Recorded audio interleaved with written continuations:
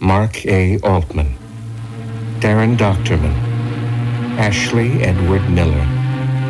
3 fans who became professionals and then became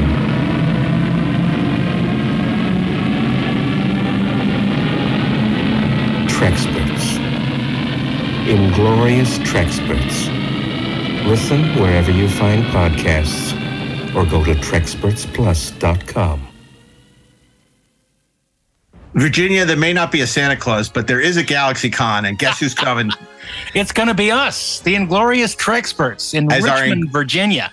Inglorious Live Tour 2023 continues. Wow. Darren and me, Mark A. Altman, will be in Richmond at GalaxyCon on, when is it, Darren? It's March 24th through 26th. March 24th to March 26th in lovely Richmond, Virginia. And there are going to be a ton of great guests, but none of that matters because we're there. We're there. We are a ton of great guests. We are indeed. And we're excited because GalaxyCon is where it's at. These guys put on great shows with great guests, a great dealer's room, and plenty of entertainment. And we'll be more. And more. Yes, exactly. The illusion of beauty and more. So I'm really excited, Darren. It's going to be a great chance to, I was going to say, a great chance for you to meet the fans. That's right. And, for me to meet the fans, not you. That's right. That's right. I'll be eluding deadly scooter accidents. Oh my God. But I'm excited because, like I said, the Inglorious Live Tour, or as I call it, my farewell tour. This is like the Who. You know, I'm on my farewell tour, but we know how that turned out. They've been on the same farewell tour now for 50 years. That's right. 40 years. That was a Godfather reference. Godfather 2, actually. Yeah, he died of the same heart attack since. But it's gonna be great. Jodie Whittaker is gonna be there. Rosario Dawson, Kevin Smith, Bill Shatner, Brent Spiner. No, this is Columbus. That's Columbus. That's Columbus. You got to click on the Richmond one. I'm talking about Richmond, Virginia. I don't think they have all of their guests up yet. They don't. But Vincent D'Onofrio's going to be there. David Tennant's going to be there. Oh, one of our favorite people. You know who's going to be there? Not only is Bill Shatner going to be there, Walt Koenig's going to be there. We love Walt. Oh, good. Yeah, it'd be good to see him. Maybe we can. Maybe we can show him another movie he hasn't seen in 30 years. Jonathan Frakes will be there. Gates is going to be there, and nice. They're just starting to announce some of these guests. But the list goes on and on. And it's going to be Mariel Hemingway from my favorite movie, Manhattan. Nice. And maybe if we can moderate a panel with her. I guess she's there for Superman 4, but we can talk about personal best in Manhattan. I think they'll go over the heads of the audience. They'll be like, what's going on here? Sarah Douglas is going to be there. We haven't seen her since Lola's. Yeah. Superman. That'll be great. Mark Pillow, Nuclear Man, is going to be there. Nice. And of course, the great Barry Bostwick will be there, star of such great legendary movies as Megaforce. So it's going to be a ton of fun. We're going to be there. We hope you'll be there too. Check out GalaxyCon.com for all the details, and we'll see you in Richmond, Virginia this March.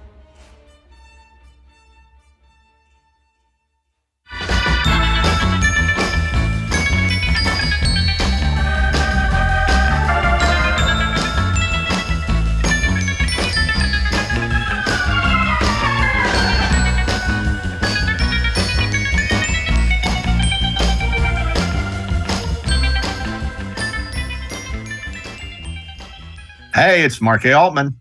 And it's Darren Doctorman. And Ashley Edward Miller. And we are the Inglorious Trexperts Holiday Special with special guest Robert Meyer Burnett. What year is this? 2027. I don't even know anymore. You know at the beginning of Buck Rogers where like he's falling and the years keep counting up and up until they get to the 25th century. I feel that way when I get up every morning. Yeah. I glanced at the chronometer before we started this episode and we're way beyond now. We're floating around in Lake Powell. I gotta say, water in Lake Powell, Mark. Oh, that's true. I got to say, I feel bad because a couple episodes ago, we were talking about our favorite TV shows of 2022. And, knowing this is a Star Trek podcast, I was very remiss in not mentioning a show that most of us love.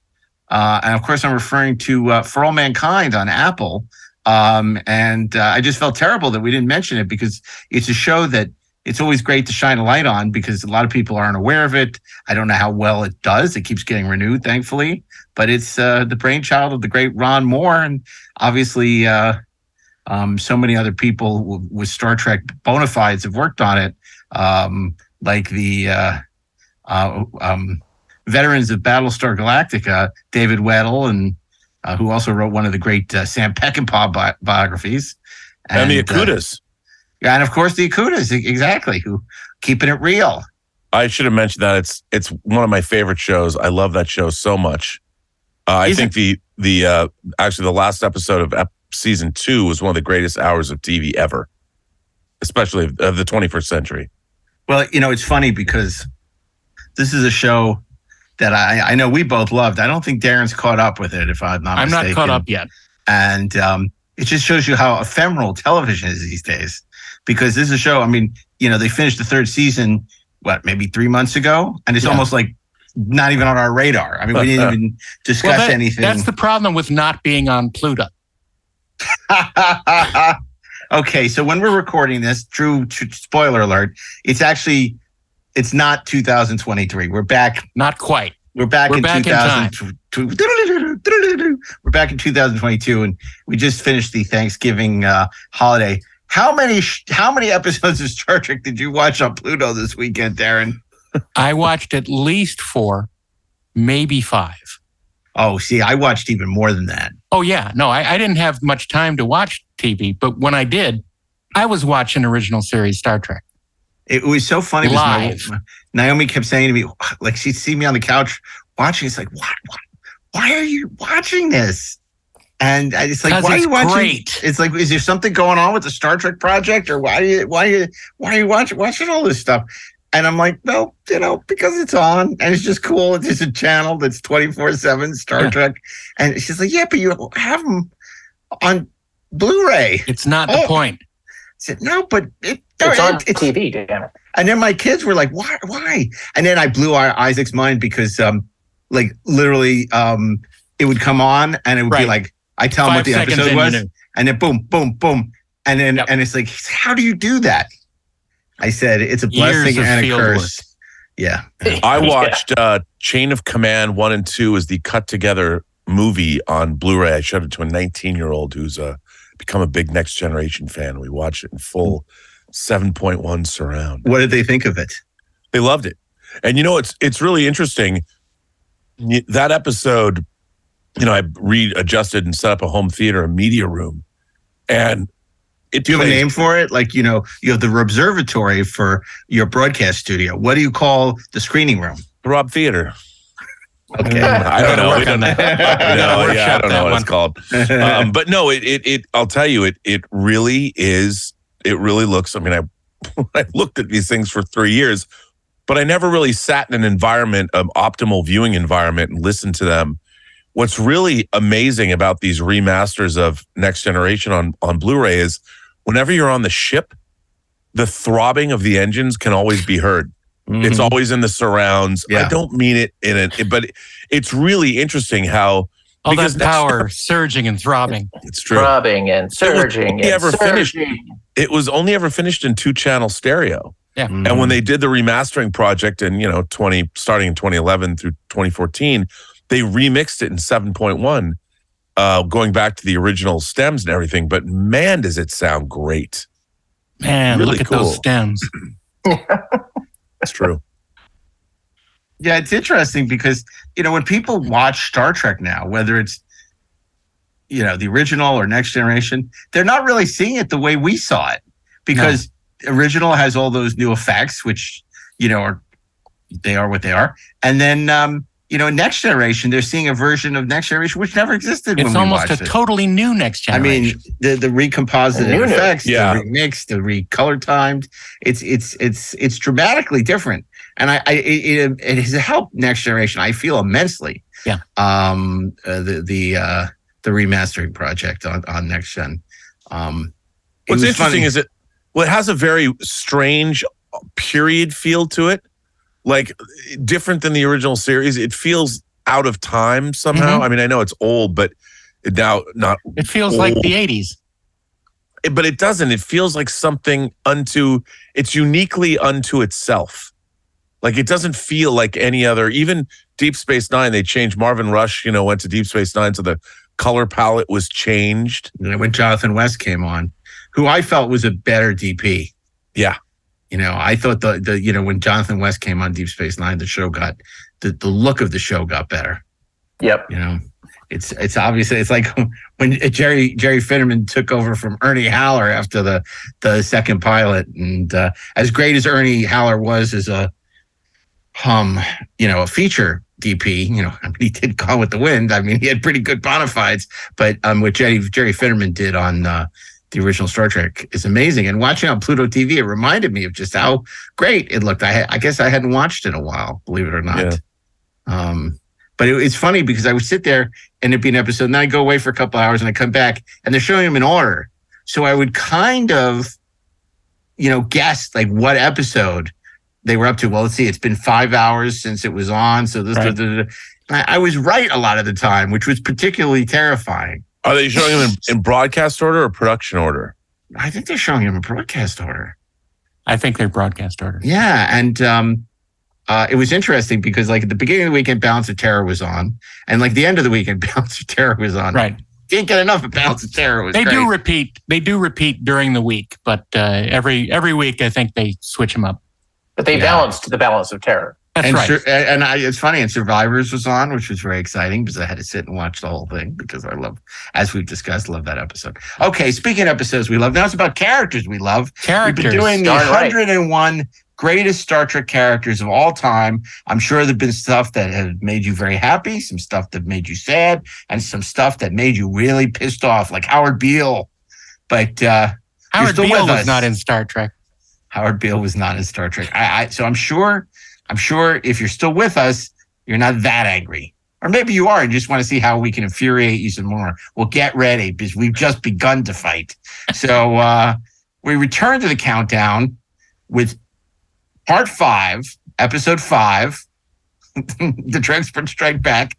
And this is number 49. Ashley, tell us where we begin with number 49 as we get into the top 50. At number 49, I can't think of a more exciting place to begin this particular episode than sickbay with a doctor. A doctor with red hair who has a little bit of a thing for her captain. And M'Benga? A kid. Yeah, M'Benga. A kid that we all want to choke. I am speaking of Dr. Beverly Crusher. Tell Dr. Solar she can use Ward 3 for the ambulatory patients, and I'll stay here. Transporter room 4 to sickbay. They're coming in now. Acknowledge. Stand clear and be ready.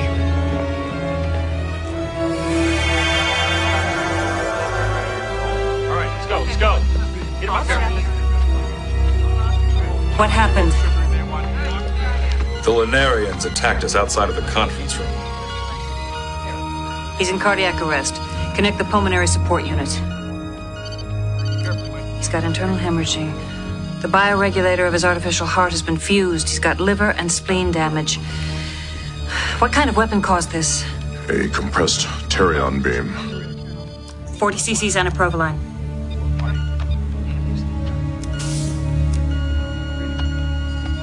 The activity in the isocortex is falling. Cortical stimulators. Now.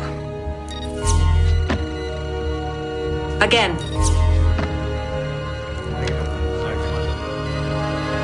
His respiratory system is shutting down.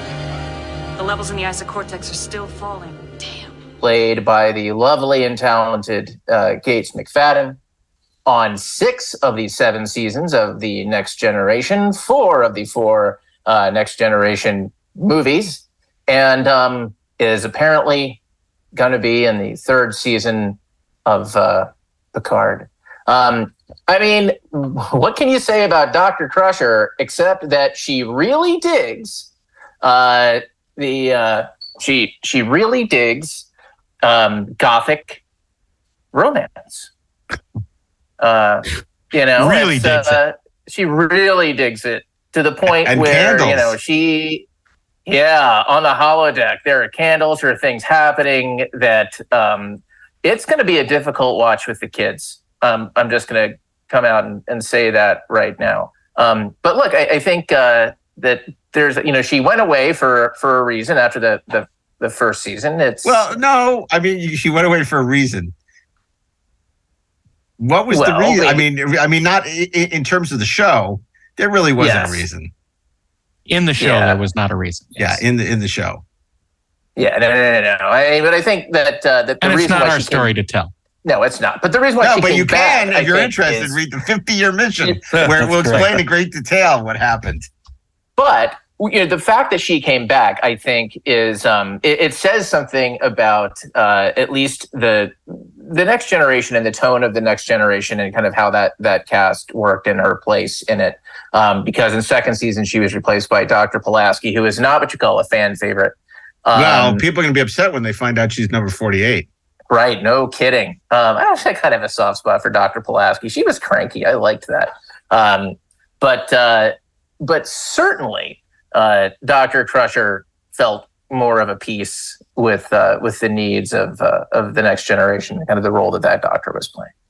The needs of the many. The needs of the many. The needs of the next generation outweigh the needs of Diana Muldaur or the one. Rob, what do you think of Dr. Crusher? I thought that she was very underserved through the course of the series. I think she was actually a much better actress. She was very underwritten. And when she was given things to do, like in the episode Remember Me, the warp bubble episode, right? I thought she really acquitted herself admirably. I mean, I really enjoyed her presence. I just felt I did not like the fact that they never wrote her relationship with Wesley very well. Right. And I just thought the writers really didn't serve.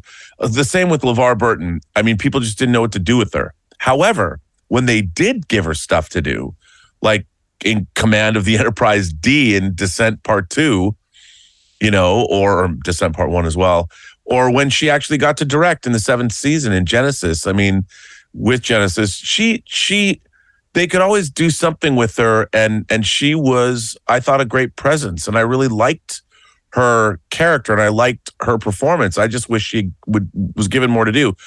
Thankfully, Mark, she is given a lot more to do.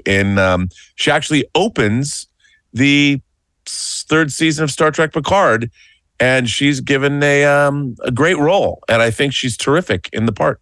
Yeah, I think she's really been waiting for that for a long time, because I think the reason she's not higher on the list has nothing to do with Gates, who's always done a wonderful job with this role. It's because this character was underserved. If she had more moments, like I think you mentioned, Remember Me with her mentor, Galen Quinn, but in All Good Things, it was wonderful. Yeah. She's wonderful, but that's the final episode. It's like I vaguely recall interviewing her on the set of All Good Things and her saying, I wish they had written me like this the whole 7 years. They finally gave me something to do. And of course, like you said, the actress Gates did a wonderful job directing Genesis, as well as choreographing the dance scene in Data's Day. And also, I really enjoyed her performance in is it The Host, when they introduced the Trill? Yeah, The Host. Right. And I really liked that episode a lot. Of course, we're introduced to the Trill species. She falls in love with Odon. Yeah. And then the male host is killed and it's replaced by a female host. And she has that moment where she says, the female host now says, but I can still love you. And, she says, I can't. That was their first. They were delving into same-sex relationships as much as they could in the show, but she was really good in that. That was a heartbreaking moment where Rob personally wanted a sequel to that episode very badly. Oh, we got him in Deep Space Nine. Yeah, but with Gates McFadden. Yes. Yeah, I just thought it was really well done, and she was really great in that episode. Just a little bit about Gates McFadden herself. I mean, she was a very well-established choreographer before Next Generation. She was the choreographer for Labyrinth and did some amazing work there back when she was known as Cheryl. She changed her name to Gates right before Next Generation started. And that was her middle name. That's correct. She's when given, like we said, when given something to do, she's great. And personally, she's great herself. So, and she was, remember the seventh season, which was really hit or miss, but they did Attached, which was their Defiant ones, where Picard and her sort of, and that was a good episode. Like the Defiant ones dealt with, what did I say? No, I just said the Defiant ones. I'm making a joke. I see. Yeah. So they finally dealt with like the Picard Crusher relationship, which was interesting. Because it was something that was set up in the first season. And that they never really knew what to do with. Yeah. Okay. Well, there you have Dr. Beverly Crusher coming in number 49. 48, we're going to take a leap from the Next Generation and go back in time, not in our DeLorean, but we're slingshotting around the sun to find at the navigation station. It's a pretty high leap because you have the bonus of an extra leg. Well, exactly. And an extra arm, which can become very handy for this next character. And of course, we're talking about Mr. Arex. Mr. Arex. Officer Scott, won't you join us for lunch? No, thanks, Arex. I'm just going to grab a sandwich and get me back to work. Very good. One grilled cheese on rye. What the blazes? Hold it just a doggone minute. One sandwich, that's all. Somebody turn off this infernal food factory. Excuse me for laughing, but... Go ahead and laugh. Big joke. I'll bet you two are responsible for this, eh? Hey, wait a minute. We didn't cause this to happen. Tell that to the captain. I'm reporting both of you just as soon as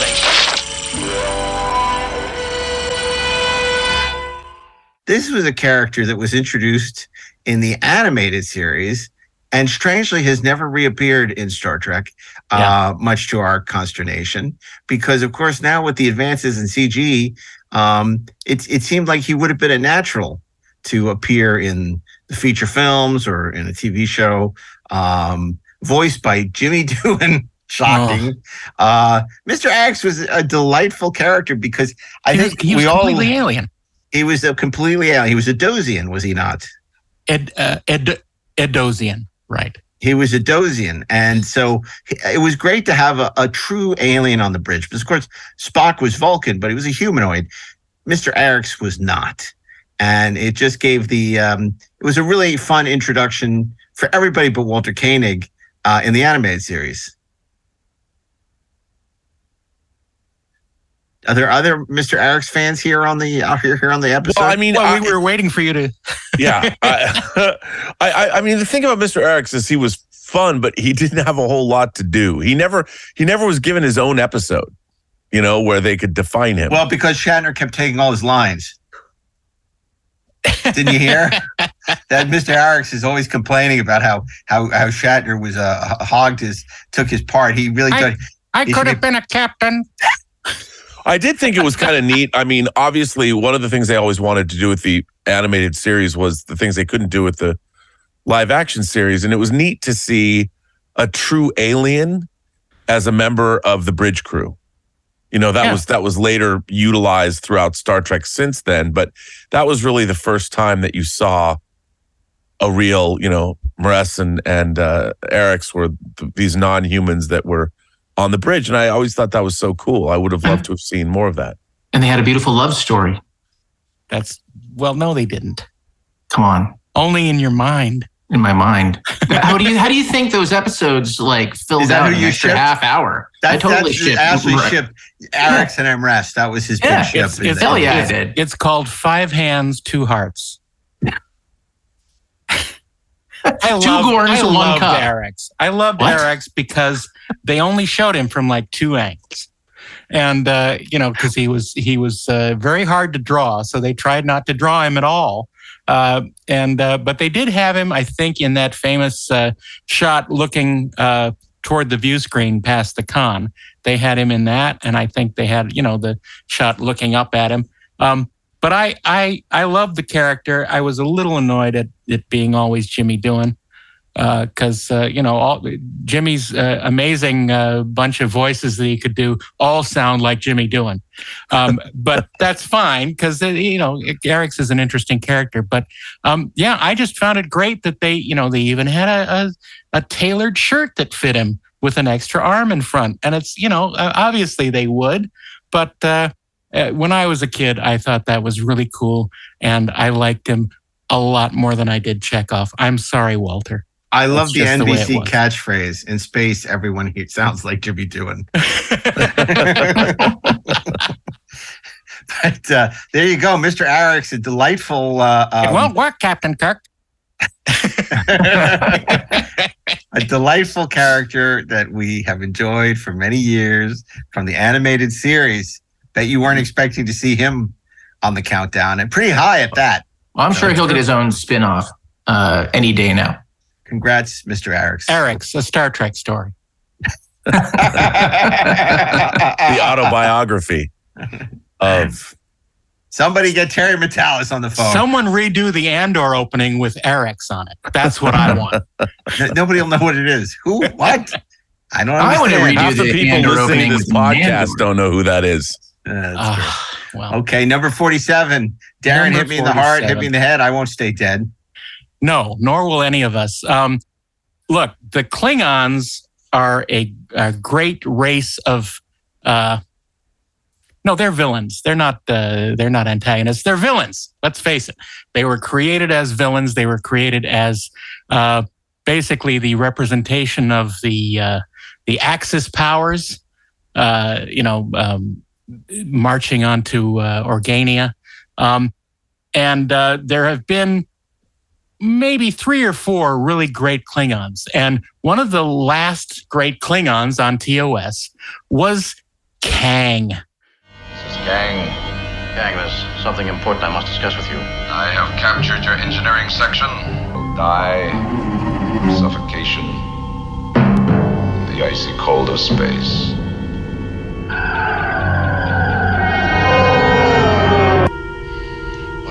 Power is it? It supports our battle, yet starves our victory. Power. She has 5 seconds to live. He is a victim of war, Captain. She understands. Who was... dun, dun, dun, dun. Yeah. Dun, dun, dun, dun. Was played by the great Michael Ansara, husband to Barbara Eden. Jeannie. Yeah. And look, Michael Ansara was a great character actor in the 1960s. You couldn't switch channels without seeing him sometimes. In the episode of, what was the name of that episode, Mark? The episode that he was in as Kang? What was the name of that? Day of the Dove. Was it Day of the Dove? Yeah. I'm kidding. Because it was more than a day. It was several days of the Dove. It was a photo novel, bro. Yes, it was. Sort of a lost weekend of the Dove, more than anything. That's pretty much it. If the people on the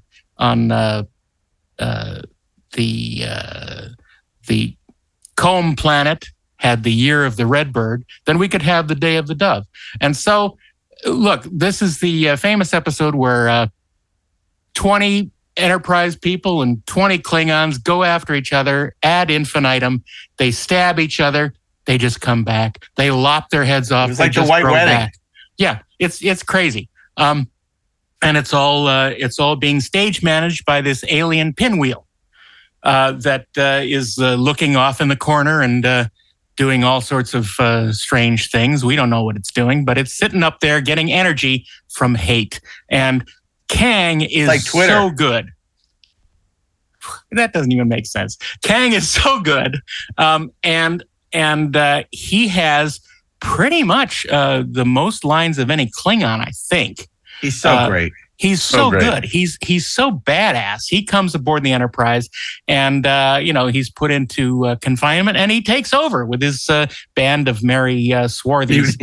And let's not forget his hot wife. Well, yes, of course, his hot wife Mara, is great.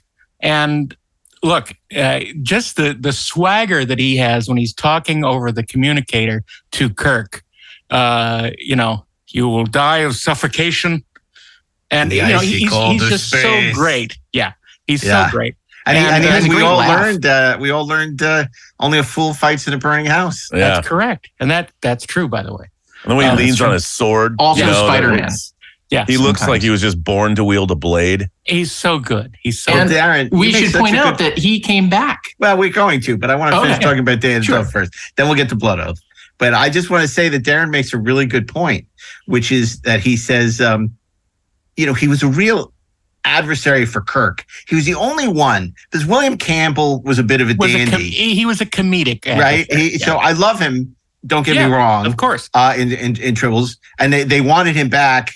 No, they wanted John Colicos back for as Kor, who also was a great antagonist. Yeah. But it wasn't a personal thing.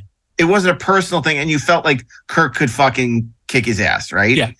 With Michael and Sarah, you felt he was Kirk's equal. If not better. Even when he slaps him on the back at the end, yeah, Kirk was like flying. And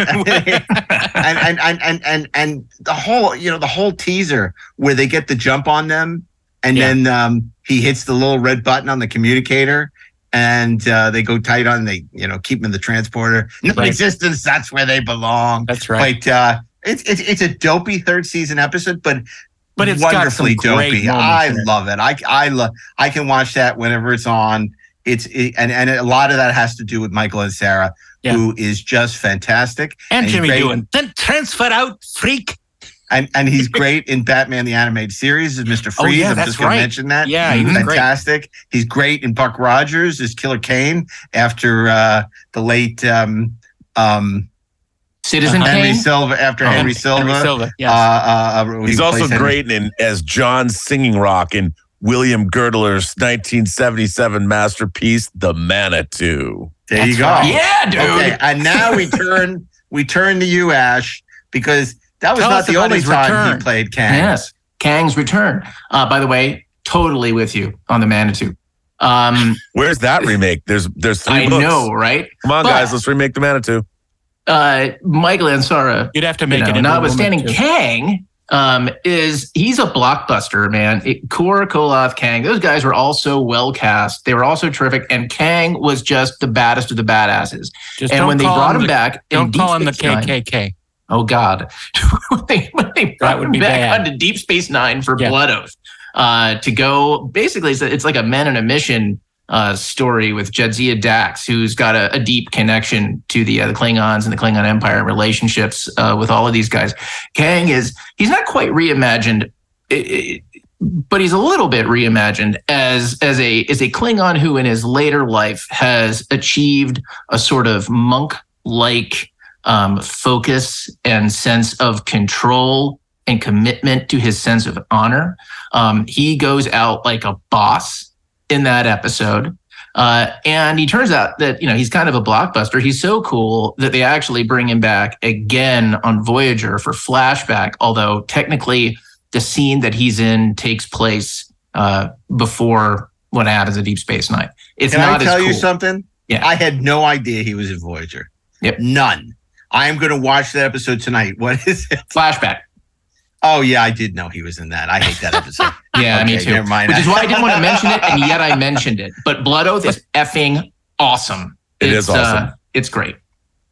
Yeah. Okay. Wow. Blood Oath is great on Deep Space Nine. We do. We love Kang. Kang. Kang. How great is it when I can't let this one go. When Kirk does the intership beaming with Mara, and and Kang sees him and immediately is like, "You brought a surprise," and it's like, and he says, "No, you have to listen to him," and it's like, and he's having none of it. He's like, "Great, she brought me Kirk, and now they are so screwed." Oh, it's so good. Okay, so that brings us number 46. 46, another giant, just like the Giants, but it's not. We're not talking about Harold Robbins. We're talking about an actual giant. Now, we already had Carl Strucken on Striken. Yeah. I hardly know her. But lady. But this is another giant. This is a great actor. He would return in Gene Roddenberry's Planet Earth. Planet Earth? No, the first one. Genesis 2. No, Planet Earth. Planet Earth. But of course, we all knew and loved him from the Addams Family. And I'm talking about Ted Cassidy as Ruck. Unlike you, we humans are full of unpredictable emotions that logic cannot solve. Yes. Yes, it had been so long ago I had forgotten. The old ones here, the ones who made us, yes. Yes, it is still in my memory banks. It became necessary to destroy them. You are inconsistent. You cannot be programmed. You are inferior. And Corby. You came from the outside. You bring disorder here. The danger to you is Corby. I was programmed by Corby. I cannot harm him. The old ones programmed you too, but it became possible to destroy them. That was the equation. Existence. Survival must cancel out programming. That's it. Ruck, logic. You can't protect someone who's trying to destroy you. Ruck, I would like... You brought him among us. You brought the inferior ones. We had cleansed ourselves of them. Now you bring the evil back. Ruck, stop. And I'm telling you, if Najin Tam is listening to this, he needs to be an Exo-6 action figure. I demand it. I demand it. Are you listening? Is the captain here? Is Ruck here? So Ruck is great. We love Ted Cassidy. What the old ones, which is a concept that Robert Bloch had in his novels. It was Lovecraftian reference, and he was built by the old ones. He's an android that predates Roger Corby's androids, right? And he's scary. He's absolutely phenomenal, and he looks great. He's scary. He's sinister, and when he sounds like Ted Cassidy. He sounds like Ted Cassidy, but not like Sean Cassidy, which would be crazy. Wow. Just imagine Ted Cassidy singing the love theme to Star Trek The Motion Picture. What would that sound like? I don't know, and we'll never know. Yeah, one will never know. Also, the design of his makeup, I mean, even though it really made good use of his own features, but it was really effective. A great costume, the design of that costume. And, you know, I loved in his performance, the look in his eye when he says, he kind of looks up and away, the old ones, you know, and it was, he really felt like he was an artifact from this truly, it reminded me of like the same race that the Krell built. Yeah. Ruck, you know, the few that escaped Altair made it to right. Well, it was in that early grouping of episodes that Gene Roddenberry was so intimately involved with that all owe a debt to Forbidden Planet, because you really sense when Gene Kuhn comes on, and again, not to sing Kuhn's praises again, but tonally the show changes, right? And if you really look at those first 13 episodes. They have a much more serious and darker. Yeah, very much so. Tone. Kuhn opened up the vista a little bit. But What Are Little Girls Made Of is such an interesting, bizarre. I love that episode. Yeah. And Ruck is great. And when he suddenly realizes that he's no longer. He doesn't have to follow the instructions. He doesn't have to follow the orders. That's the equation. Yeah. And he just lifts Kirk off, and throws him. Oh my God. So great. And I bet they didn't even need wires to help that. Oh no. Well, there's also something, it's not Ruck himself, but that episode, there was a lesson that has not been learned 40 or 55 years later, which is that no human being should ever find themselves turned into an android. Right. You know, the idea that you're put into a perfect android body and can live forever makes you somewhat less than human. Mm-hmm. Or a 93-year-old android body. Well, yes. Why would you even do that? but that's and it's frustrating to see that, decades later that nothing has been learned from Roger Corman. And you because if Robert's going to make androids, they're all going to look like Sherry Jackson. They're not going to look like Patrick in a 93-year-old body. That's well. I mean, why? If you could do that, why wouldn't you put yourself in a young, vibrant body? And I think that's when it comes to writing a story. They couldn't get Tom Hardy. That's one of the great things about iMud, because this takes that setup and says, well, what would Harry Mudd do if he had this technology? And it's exactly what you would think, and it's great. Yeah, that's very funny. Okay, that brings us number 45. Rob, we're going to get lost in the Delta Quadrant for a little bit. Well, this is kind of a weird trope that modern Star Trek brought us, which was the holographic person or civilization. And all the way back to Minuet in 11001001, this idea that holographic people, which ultimately are just a computer anthropomorphized in light, I guess. The fact that this became a thing has always fascinated me. And then, of course, it was only a matter of time, and that would be in Voyager, that we get the EMH, the Emergency Medical Hologram, the Doctor, whose creator was Dr. Louis Zimmerman, played by the great Robert Picardo. All primary systems have been rerouted to the bridge, including environmental control. It looks like there are holo emitters on every deck. There are. Unlike you, I'm not condemned to a sick bay. Get 3 canisters of Neurazine. As a matter of record, I have free reign on Voyager, and I can even leave the ship as well. Leave your ship? How? My mobile emitter? The little piece of 29th century technology we obtained? Really? I'm as close to a sentient life form as any hologram could hope to be. I socialize with the crew, fraternize with aliens. I've even had sexual relations. Sex? How's that possible? We're not equipped. Let's just say I made an addition to my program. Before you leave, maybe you could download those subroutines into my database. We'll see. And, I always thought it was sort of interesting that they just didn't cast Robert Picardo as the Doctor and have him be a regular. Let him be a human. Yeah, I mean, I get it. And I will say that one of my very favorite Star Trek episodes ever was Living Witness, where if you haven't seen I won't get into what Living Witness is about, but it's a delightful, very unexpected Star Trek episode that's very much off-brand, but it's a lot of fun. And the Doctor has sort of an interesting fate in that episode. But it was very interesting because he what the show did was give itself a problem, which was, how does the Doctor leave sickbay? And then they had to figure out, okay, well, we'll come up with a holo emitter, so then he can walk around and interact with the rest of the crew and go on an away mission, and all this stuff. And it just seemed like it was one of these things where so often in modern television, they come up with all these great ideas for like a pilot, and then they realize down the line that this was a mistake. It wasn't thought through. Right. And I think that the Doctor, because he's almost like a holographic Dr. Pulaski in that he's cantankerous, and he's a very fun. I think he's a very fun character. I love Picardo as an actor.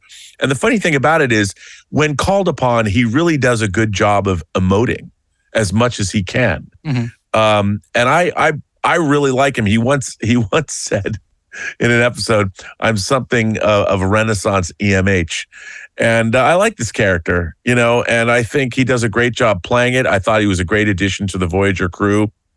And again, it was just another way for the writers to delve into this weird trope of holographic people that they kept bringing back time and again, which ultimately is sort of weird. Just wait till season 3 of Star Trek Picardo.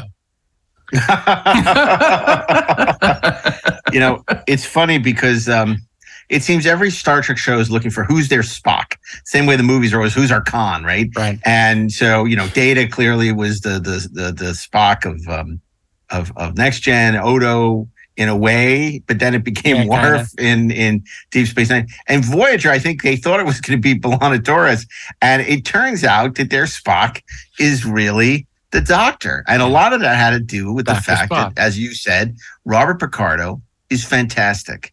He is a curmudgeon. He is a great actor. He launched into this role with relish. And I remember watching that wonderful pilot to Caretaker, to Voyager, and thinking, oh my God, have they painted themselves in a corner with this character? Right. He's great. He's probably the most life there is in the show is in this character, and he can't leave sickbay. But that's not going to last, right? No. And it didn't, and it was really a lot to buy. The buy-in on that was kind of ridiculous. By the end of the show, I mean, he's singing, he's dancing, he can go anywhere. It's like the whole holodeck thing is kind of nonsense. But the popularity of his character is clear because even in First Contact, he shows up as the MH, and I remember at the screening, and it got huge.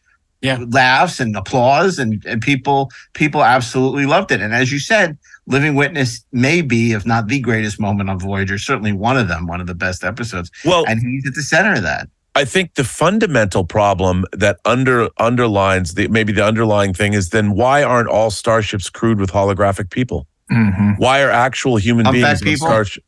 But why are they on starships at all? I mean, if essentially. If you, of course, the question being that if you need people to man starships, rather than having them be fully automated, it doesn't make any sense having a holographic Doctor. And now, of course, they've added in the subsequent animated series, like in Prodigy, they've added other holographic. There's a command program. Catherine Janeway is now a holographic command program. Why aren't there whole crews of holographic? I mean, it makes little sense. Because at some point, there's carry it out to that. Yeah, of course. But I mean, they do set you up for this idea, and if you wanted to have why aren't they building ships with holographic crew to send all over the galaxy? Well, instead of generational ships, build the ships with just holographic crews to run them. You don't actually need the holographic crew. You can just send the ships out as drones, as berserkers. Now, if Voyager had been like what I think deep in its heart it wanted to be, which was more serialized, right? It's like you can see maybe there's an interesting way to deal with the emergency medical hologram as a science fiction piece where you find out why it's just supposed to be for emergencies, and how do you, deal with that program that kind of keeps running that's not supposed to keep running or being challenged in ways that's not supposed to be challenged. And they kind of, waved in the general direction of that every now and again on Voyager. But the truth of the matter is, you're right. As it was ultimately expressed, it doesn't make a hell of a lot of sense. None at all. But you know what? Bob Picardo is great. Yep.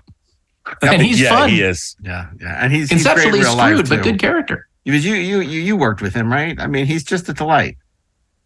Lovely. Yeah, it's funny because he came from Joe Dante's school of Roger Corman people. Yeah, and all that. I mean, they used him a lot, and I remember seeing him as the serial killer in The Howling when he sticks his finger and he pulls the bullet out of his forehead. I want a piece of you in my mind. And he's a total pro. Love Picardo, and at the end of the day, he's a great character. Believe it or not. Okay. So an incidental pick from Darren Doctorman at number 44. I don't think this is very incidental because it is from one of the better episodes of the third season of TOS, and this character is sort of like a double-edged sword. On one side, she is the first female starship commander in Star Trek, and the other side of the sword is that they didn't give her a name. That's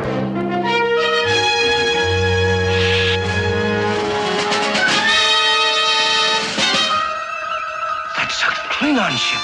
Your ship is surrounded, Captain. You board this ship, I'll blow it up. I must see your authorization. Over there. Accept what is happening between us. I cannot allow the captain to be further destroyed. I say now that Captain Kirk ordered the Enterprise across the neutral zone on his own initiative and his craving for glory. That's a lie. He is not sane. You lie! I'll kill you!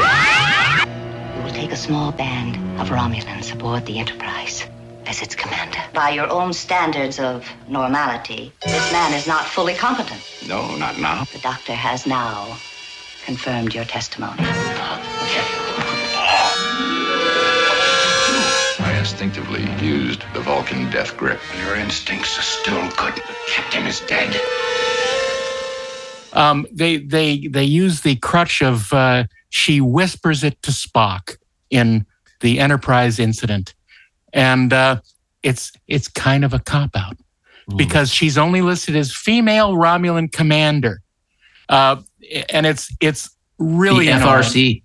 Yeah, really annoying. But we didn't know the name of Mark Leonard's commander either. Yeah, he was the male Romulan commander. In That's true. We should have.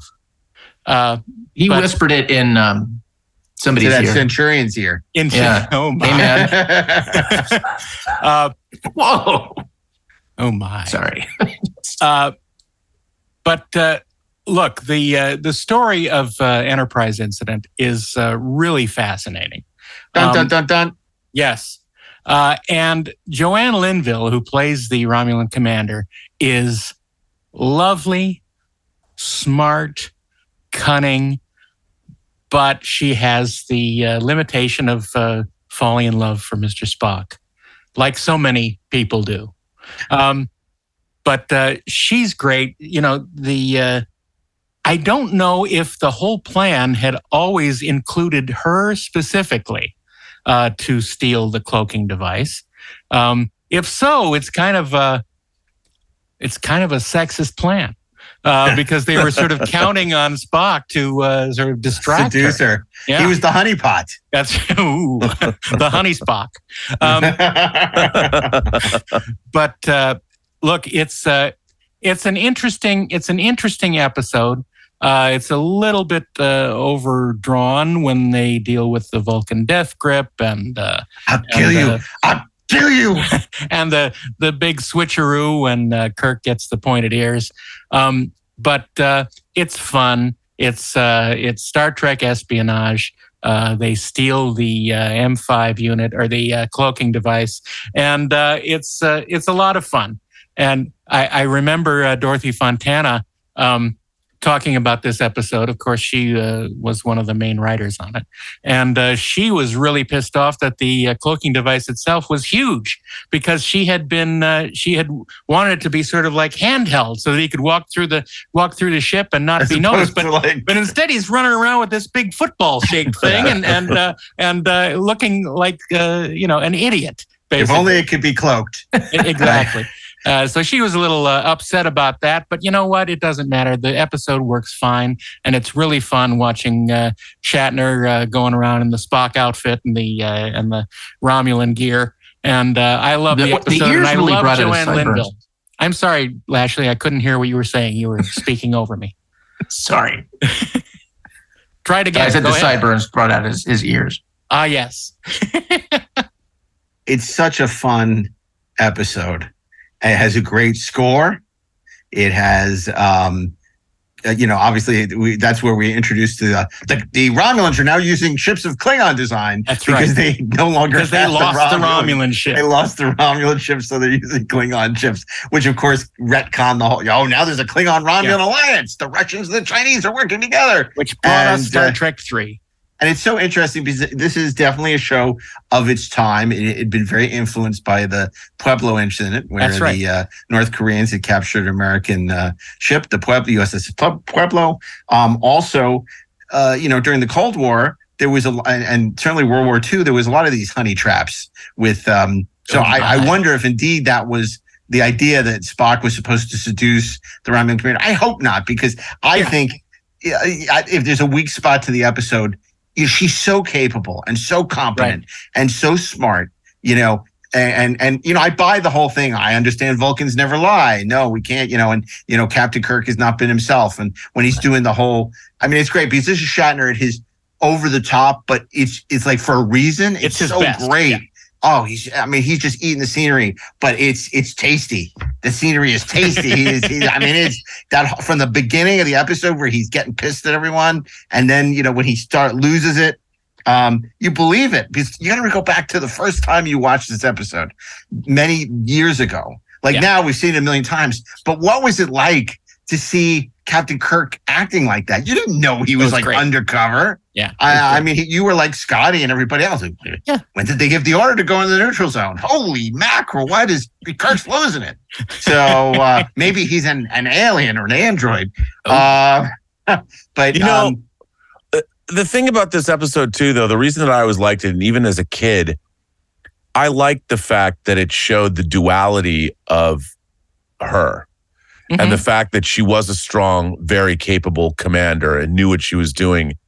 And I felt that, she recognized in Spock somebody who was probably even more capable. She recognized a kindred spirit, but more capable than her own officers. Like she saw in him true excellence and somebody that she was probably at the same time bewitched by him romantically, but also I think she had designs in the sense that I could be the next Predator with you by my side. That's correct. And so it wasn't just she wasn't just swooning over him. She was, but she really believed. I think that she believed that he was the most extraordinary man she had come across, and she was thinking about if I could just bridge the Federation and the Romulans and what I could accomplish with you by my side. And she turned on the charm as much as she could, but she was not aware because the Vulcans and the Romulans didn't know much about one another. Right. At this point, they were probably trading on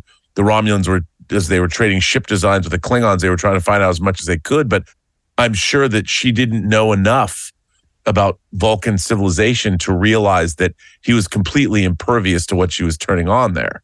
And it brings up an interesting thing that it seems like the Romulans are a little bit jealous about the Vulcans.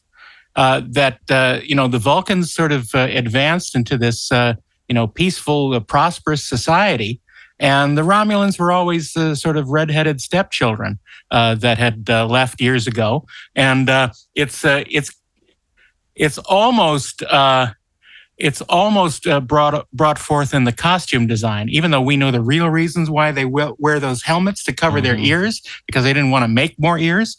But it could be traced to the Romulans being embarrassed of their Vulcan heritage. And they're covering up that can make them look like Vulcans. So it's an interesting thing that I really love. And I also have to say, looking back on it now, I don't know how popular this comment's going to be, but I liked that they picked an actress that she had her beauty was not so, I guess, call it California. Yeah, it wasn't surface. No, her beauty was much more aristocratic. Yeah. And I could definitely, even the way she spoke, and there was just, and when I was a kid, did I like the hubba women, but she was one of my favorites because she was dangerous and she was also incredibly feminine, and she could do both at the same time. You knew that she knew what she was doing. Yes. And she knew what she was doing the whole time. She was not just, Spock. Yeah. Like she was trying to make him an offer. Like she was coming in hard. If she was a CEO, she would have dropped some big fat check. Here's your signing bonus, buddy. Yeah. Well, it's so great when they're tangling over what's going to happen with the Enterprise. It's a great scene for Jimmy Doohan. And he's, when she makes her demands, and he says, I'm not doing anything unless I get orders from the captain of the Enterprise. And she's just like blows it off like she knew he was going to say that, and it's fine. But this is a huge coup for her, and she knows with Spock at her side, she's going to be bringing the Enterprise, the flagship, to Romulus, right? And her stock is going to go up. So I think what you said earlier, Rob, makes a lot of sense to me. It's like from the political machinations for her to have Spock, as her ally and potentially her consort would be a huge coup for her ultimately in terms of achieving power. And she says, Empire. "You are not unknown to us." Yeah. So and another thing, and also, I do think that she was probably able to seduce whoever she wanted because she was the alpha of whatever circle she traveled in back in the homeland. Right. Yeah. Well, she certainly wasn't going to have any dalliance with that number 2, that Sub Commander Tal. Yeah. Number 2 was not number 1. By the way, I gotta say, I mean, being that I'm the Star Trek book reader, Diane Duane. I was going to ask you about this. Yeah, brought her back in an excellent Star Trek novel called My Enemy, My Ally. Right. That led to Diane Duane writing a whole series of books about the Romulans. And she renamed the Romulans, their own name for themselves was the Rahansu. Right. And we called them Romulans. It was an Earth thing, but they're called the Rahansu to themselves. So did she actually give this character a name? You know what? I think she did. And, I read this book. I don't remember. But I do think that they maintained the whole idea of that the name is a protected thing. And by the way, Inglorious Treksperts fans, if you go back to your Desert Island Treks, that very special episode, my very first pick, I believe, was My Enemy, My Ally. It was. Yeah. I remember that. They did give her a name. Did they? And it was Myrtle. Because I tried to look it up and I couldn't find it. But that's all right. Hang on, I'll find it. Spock has that great line where he says, "Oh, what's your first name, Spock?" And he said, "You couldn't pronounce it." Right. And not to be confused with the Galaxy Quest episode, Enemy Friend, Enemy Foe. Yeah, because it's something completely different. Completely different. Okay. Well, number 43 is Ashley Edward Miller. Number 43. Okay, so I'm gonna try to make this personal in a good way. So I don't have a lot of autographs from Star Trek actors. I think I have two. One of them is Nana Visitor, because Nana Visitor, and the other one is the actor who played number 43, George Takei, who played ultimately Captain Sulu. Captain, am I correct in assuming that you have decided to embark on a rescue mission? That's right. Do you have a problem with that, Ensign? I do. It is a direct violation of our orders from Starfleet Command, and it could precipitate an armed conflict between the Klingon Empire and the Federation. Objection noted. Resume your station. Sir, as a Starfleet officer, it is my duty to formally protest. Tuvok. A pretty bold statement for an ensign, with only 2 months space duty under his belt. I am aware of my limited experience, but I am also very much aware of Starfleet regulations and my obligation to carry them out. That's enough. Ensign, you're relieved. I'm sorry about this, Captain. I assure you it will not happen again. Ensign, you're absolutely right. But you're also absolutely wrong. You'll find that more happens at the bridge of a starship than just carrying out orders and observing regulations. There's a sense of loyalty to the men and women you serve with. A sense of family. Those 2 men on trial, I served with them for a long time. I owe them my life 12 times over, and right now they're in trouble, and I'm going to help them. Let the regulations be damned. Sir, that is the most illogical line of reasoning. You better believe it. Helm, engage. Sure. Captain of the USS Excelsior, which was named after Stan Lee's favorite word. That's right. But before that, he served aboard the USS Enterprise. It was named after the motto of New York City. Sorry, what? Excelsior is the motto of Is New it York. really? Yeah. That's amazing. I did not know that. See, now you filled in this gap in my knowledge. Why does Stan Lee say Excelsior? And it's not because he's a Star Trek fan. Anyway, Sulu began as a botanist, and then he kind of became the helmsman. He was into fencing. He was like lots of fun on shore leave. That was always a good time. Mm-hmm. He liked antique weapons. He did. Nobody enjoyed taking his shirt off, except for Captain Kirk, more than Sulu did. He sweated up real good. Look, he made a place for himself as a character. He was always fun to listen to that voice. And he's He's one of the big seven. He's one of the original cast that we all we love and revere and adore. He's one of the final five. He's one of the final five, guys. Exactly. And he has a plan. And he does have a plan. And there are many copies. There's a lot. People talk about representation these days. And it's hard to understate the importance of Sulu to Asians, Americans, seeing him on the bridge in 1966. And, look, he thought he was a star, or thinks he was a star, one of the stars of Star Trek. I thought there were three stars: Shatner, Nimoy, and D. Kelly. But I love seeing Sulu on the bridge. Absolutely. I thought he was a very interesting character. I like when he would get command. I thought he had some interesting storylines. I thought he did a great job in the part. I thought it was regrettable that he left during the second season to go shoot the Green Berets, which nobody remembers, and he missed out on some of the best episodes of Star Trek that he would have been in, and then was jealous of Walter Koenig, but it was his fault that he left. But there's no taking away that, if there's a Mount Rushmore of Star Trek characters, then he is definitely in the parking lot. Like really close to Mount Rushmore, really close. Yeah. And the priority parking, like not off far in the distance. He's like right there by Mount Rushmore, sitting there in the car, like almost on the mountain. And that voice, look, when he gets to be captain in Star Trek 6, I like him. He gets to say cool shit like "Fly her apart, then."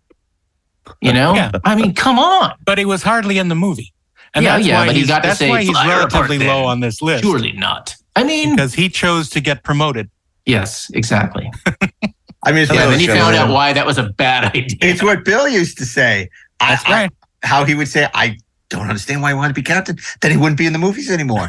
He wanted to get promoted out of the films. That made no sense to me. And you know what, though? Shatner gave George Takei one of his great funny moments of all time in Star Trek V.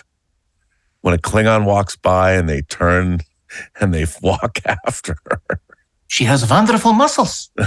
Yeah, but he actually, look, we're not fans of Star Trek 3. He's quite delightful in Star Trek 3. He has some great moments. Yeah. And he is in so many great moments in Star Trek, but they're moments. Right. He's a moment player.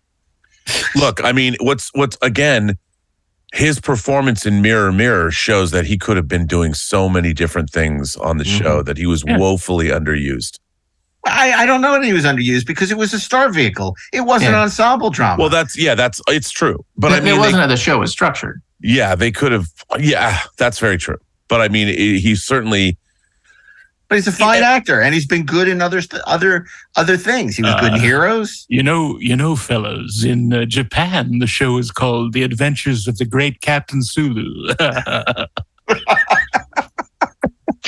He does a lot of voice work, actually. Yep. How come you didn't have him on your show? You know what? It's like I tried to cast every Star Trek actor I could get my hands on, but eventually I just ran out of. We want every Star Trek actor that we can get. Yeah. He's such a great voiceover actor. You've seen him in a bunch of stuff, and he's terrific. Well, he has such a distinctive voice. Yeah. Well, look, we I'm sure people will be like, "Oh man, why are they bashing on George?" We're not. We love Sulu. We absolutely love Sulu. We really do. Yeah. And it's just that, he's a member of the bridge crew and a valued member of the bridge crew at that. And we love seeing him. He's a great part of the show. And Mr. Kyle wasn't angry that he didn't get promoted. And you see what happened to him. Yeah. That begs the question. Are we going to see Mr. Kyle? Will you see Mr. Leslie on this list? I don't know. I'll bet you credits to Davy Beans. We won't. That's okay. Not Mr. I'll take you home, Kathleen. No, I know. I know. That's Mr. I can remember his name. Yeah, but he's in 2 episodes. He's in Conscience of the King, and he's in Amok Time. Not Amok Time. What the fuck's wrong with me? The Naked Time. The Naked Time. Thank you. I want to take a naked trip. Naked and Afraid. Anytime can be naked time if you play your cards right. Okay, well, that brings us now. We're gonna zip back to the Delta Quadrant, number 42, with Robert Meyer Burnett. Well, this character is a lovely little girl named Annika, and she was born at the Tandara colony to her eccentric Federation exobiologist parents, Magnus and Aaron Hansen. And of course, I'm speaking of Annika Hansen, or AKA 7 of 9. No. Your decision is tactically unsound.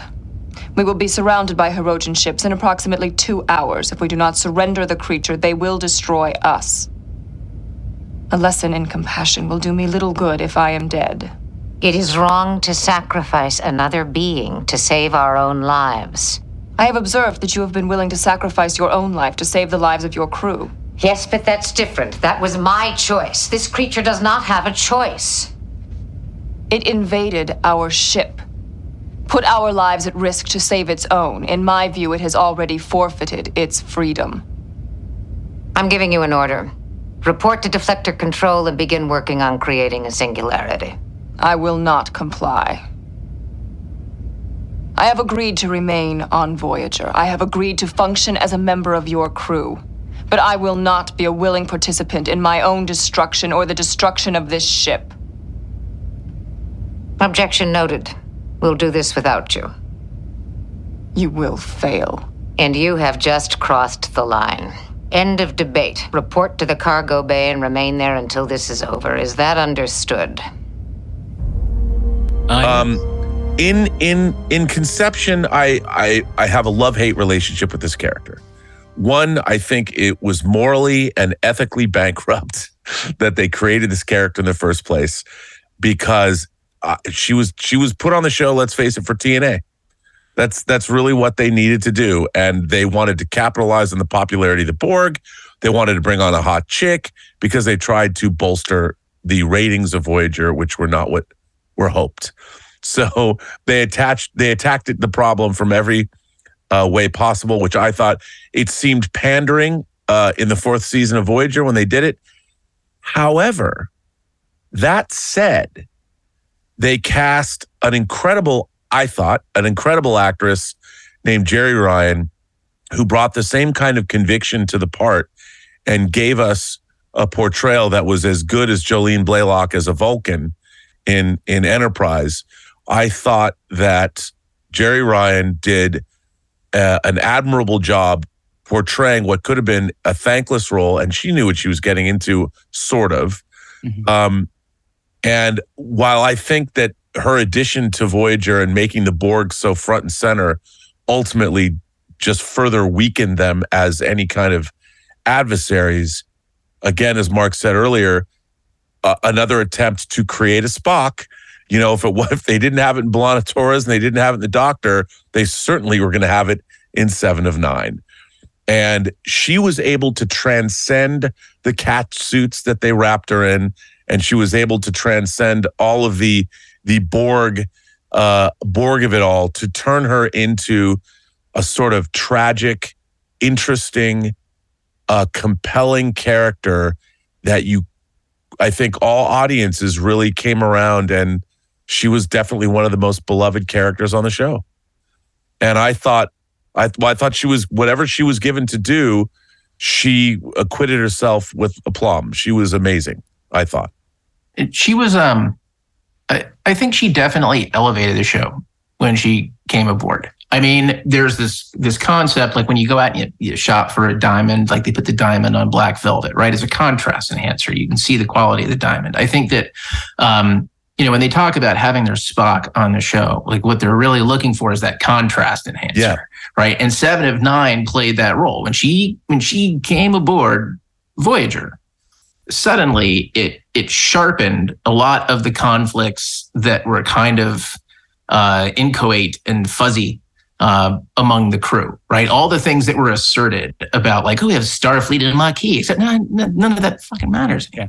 But when you take 7 of 9, who's a Borg, who has a completely different moral point of view on everything, and you put her on that bridge, and you put her in the position that she's in, suddenly the conflict feels real, and it doesn't feel like something that can just go away in time, because everybody is basically the same thing and kind of basically on the same side. It's ridiculous to me that they ever thought B'Elanna Torres could fill that role. I don't even know what they were smoking when they thought that could happen. But I think that 7 of 9 definitely did. All of like the objections, notwithstanding, that I think are right on about how it undermined the Borg as an adversary. But she was great.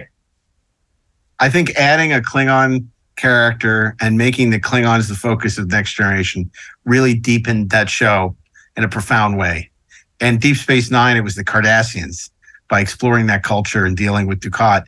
And I think less successfully, Voyager plumbed the Borg, because the Borg, as we've talked about ad nauseum, were relentless and deadly.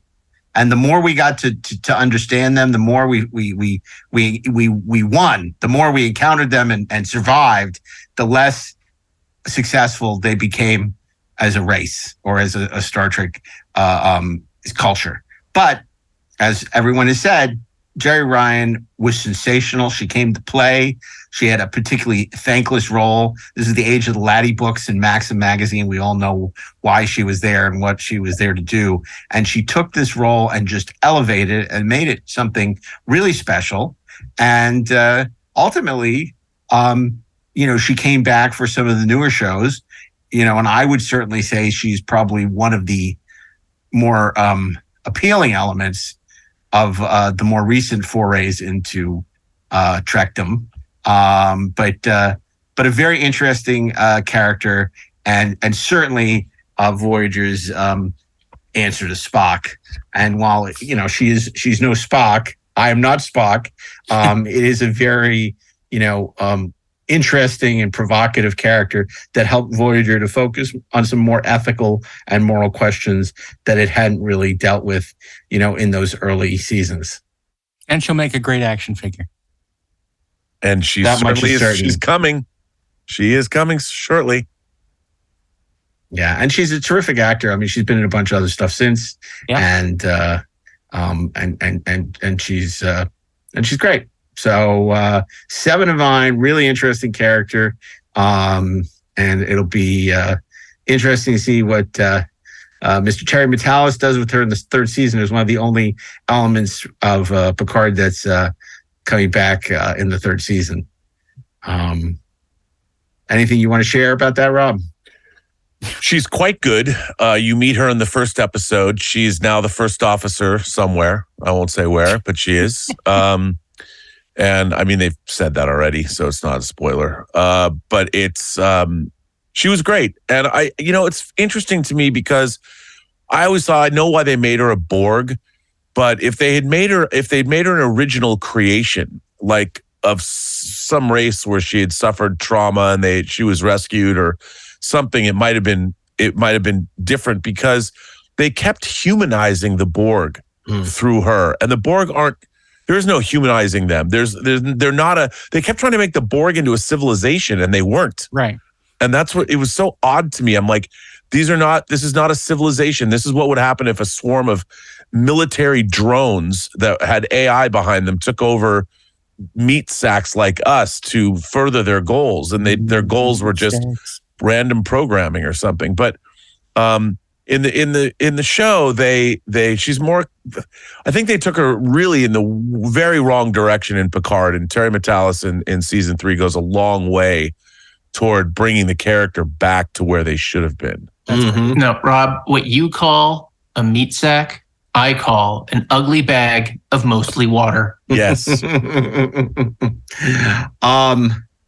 brings us to number 41. Number 41, The Boy Genius. Yeah. And of course, I'm talking about the role of Richard Daystrom. The M5 is not responding to the computer. It's talking to you. I am most impressed with the technology, Captain. Dr. Daystrom has created a mirror image of his own mind. Consideration of all programming is that we must survive. We will survive. Nothing can hurt you. I gave you that. You are great. I am great.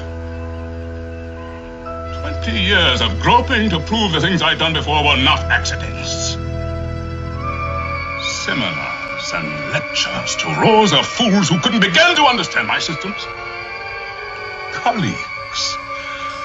colleagues laughing behind my back at the boy wonder, and becoming famous building on my work. Building on my work. Jimmy's on the edge of a nervous breakdown, if not insanity.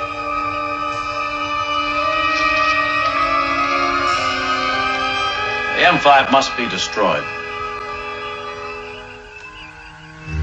Destroy it, Kirk? No. We're invincible. Look what we've done. Your mighty starships. More toys to be crushed as we tool. Played by the great William Marshall, a.k.a. Blackula. Or as they said in the trailers, Dracula's soul brother. But one of the great... and the king of cartoons. And the king of cartoons. Because again, we talk about great voices. If anyone on this list can give Percy Rodriguez and George Takei a run for their money, it's William Marshall. And he is so great as Richard Daystrom. And again, all the documentaries, all the articles, you talk about, Nichelle Nichols was pioneering on, for African Americans on, black and white and in the faces and Let That Be Your Last Battlefield. What they don't talk about, which was equally important, which Ande talked about a little on this episode, seeing Percy Rodriguez as Kirk's boss, who was an African, commander, Commodore. And he commanded a whole star base. And here, the Elon Musk, the Jeff Bezos, the most brilliant scientist in the Federation, the master of all things STEM, who designed all the computers on board, was an African American man, Richard Daystrom, who they would ultimately build, tribute to, the institutes, the isolinear chips that power the Enterprise are his creation. But you know what? None of that matters because The Ultimate Computer is a great episode, and what a great character trying to live up to, his success. He's Orson Welles. I was just going to say that. He's Orson Welles. He's trying to live up to Citizen Kane, and he's off making The Stranger. I mean, he's doing Confidential Agent, and he's doing the Muppet movie. But the thing is, he can't do it. And he's so desperate, and he takes this huge risk, and it doesn't pay off. But how great is it? Because he's so powerful in the episode. And at first you're like, man, this guy, he carries himself with such gravity. And by the end, that breakdown, it gets you every time. It's building up my work, laughing at the boy genius behind his back. I mean, so good. So good. It's so great. And he's, he's able to talk down to Spock. Which is great, and he does this with such aplomb and just throwing it off as if it's nothing, because he's always been the smartest person in the room. But how great must it have been to be watching this as a young or even an older, African American at the time, who's only seen blacks on television as maids and butlers, to see the most brilliant man in the universe. Is a very, very powerful, black and then man. See him go insane. Yeah, but that was because he was the boy genius. That's true. So, but also, I mean, the way he spoke, I'd never, even as a kid, I love this episode because I loved this character. I loved him when he came on the ship. It's Shakespearean tragedy. It's Shakespearean tragedy, and his voice was something out of time. I'd never heard a voice like this before, and I loved hearing him speak, and it's really interesting because when you watch the episode go along, even when the M5 blows up a cargo ship, he's still sticking up for the M5. Yeah. And you know what is a testament to? We talk a lot about the genius of Gene Roddenberry and Gene Kuhn and Michael Piller and DC and all these amazing people. We very rarely talk about John Meredith Lucas. And not only did he write this, but he directed it. And this was under his watch, the end of second season after Gene Kuhn left. And, John Meredith Lucas did some great episodes, and Ultimate Computer is freaking great. Yeah. And by the way, this episode has become more relevant today than maybe it was when it came out in the 60s. About AI, the dangers of AI. Absolutely. And also people being replaced by automation, which is something that happened to Kirk, Right. Give my regards to Captain Dunzel. I remember as a kid going, "Oh man, what a burn!" And when you finally find out what Captain Dunzel is, it's like, oh yeah, that hurts. This is why we don't have ships filled with holographic people. I just can't believe that Barry Russo got promoted so quickly from the Devil in the Dark to a Commodore on. But how great is a kid when, I mean, even though it's just this optical printer shot, but when you see the Enterprise up against 4 starships, it's like, oh man, they're so screwed. It's so good, and just even the little button thing that they added to the captain's chair is just magical, and it made you believe that the Enterprise was in M5's control. Yep, totally. Okay, fantastic episode. Which brings us to you, Darren, and once again, it's a TOS Deep Space Nine doubleheader. And once again, it's a character that played another character. This actor played another character as well, and it's from one of course, everyone's favorite episode, The Trouble with Tribbles, and it has our main Klingon antagonist, my dear Captain Koloth. Ah, my dear Captain Kirk. My dear Captain Koloth. Let me assure you that my intentions are peaceful. As I've already told Mr. Lurie, the purpose of my presence here is to invoke shore leave rights. Shore leave? Captain, we Klingons are not as luxury-minded as you Earthers. We do not equip our ships with, how shall I say it, non-essentials. We have been in space for 5 months. And what we choose as recreation is our own business. I might also add that under the terms of the Organian Peace Treaty, you cannot refuse us. Yes, well, I don't make those decisions. Mr. Lurie is in charge of those matters. Captain, may I speak to him? Kirk, I don't want them here, but I don't have the authority to refuse. Well, I have the authority to act. I'm going to use it. My dear Captain Koloth, you may indeed bring your men down on shore leave, but only 12 at a time. And I assure you that for every man you bring down here, I shall have 1 security guard. There'll be no trouble. Captain Kirk, there's been no formal declaration of hostilities between our 2 respective governments. So naturally, our relationship will be a peaceful one. Let us both take steps to keep it that way. Of course.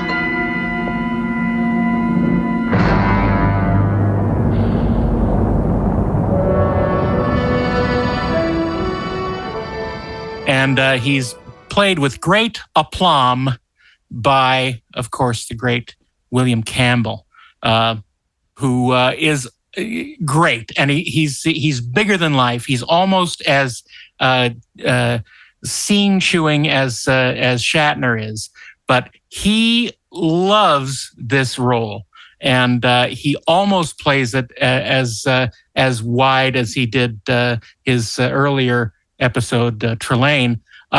But man, William Campbell is sort of threatening as a Klingon. But he also sort of is on Kirk's level, you know? My dear Captain Kirk, he's so big and so fun to watch, because he is totally having fun with this, and he loves sparring, and he loves the banter back and forth, and you can see it in his eyes. Our relationship will be a peaceful one. He digs in, and he's so good in this episode. He's one of my favorite parts of the episode. Man, William Campbell, it was just so good. He was, of course, in, I think 1 or 2 Elvis movies, maybe just 1. But he was a guest star that would show up on TV in the 60s all the time, all the way up till he passed away in the early 90s. We had him on Talk Trek once, and he came in the studio, and he was amazing. And then I saw him driving down I think Sepulveda Boulevard once, and he was in his big Cadillac, and his gray hair was waving in the breeze, and I waved at him, and he waved back, and that was the last time I saw him. Darren, you know what I loved about this episode? I love the fact that he and Captain Kirk already knew each other. Yes. You know, they and I always wondered, where is that story? Where's that episode? Yeah, you know, I want to see where they first met. Because Kirk was as pleased to see him as Koloth was to see Kirk. Yeah. You know, and it was like, oh my dear Captain. And I was like, I bet these two guys got hammered one night. Like they met and they when they met the first time, they partied. And like Koloth might have stolen the chick that Kirk was macking on. It was something like they met. It was murder. It was something like that. My name is Klong, and I look after them both. No, I just had the impression they did not meet in battle.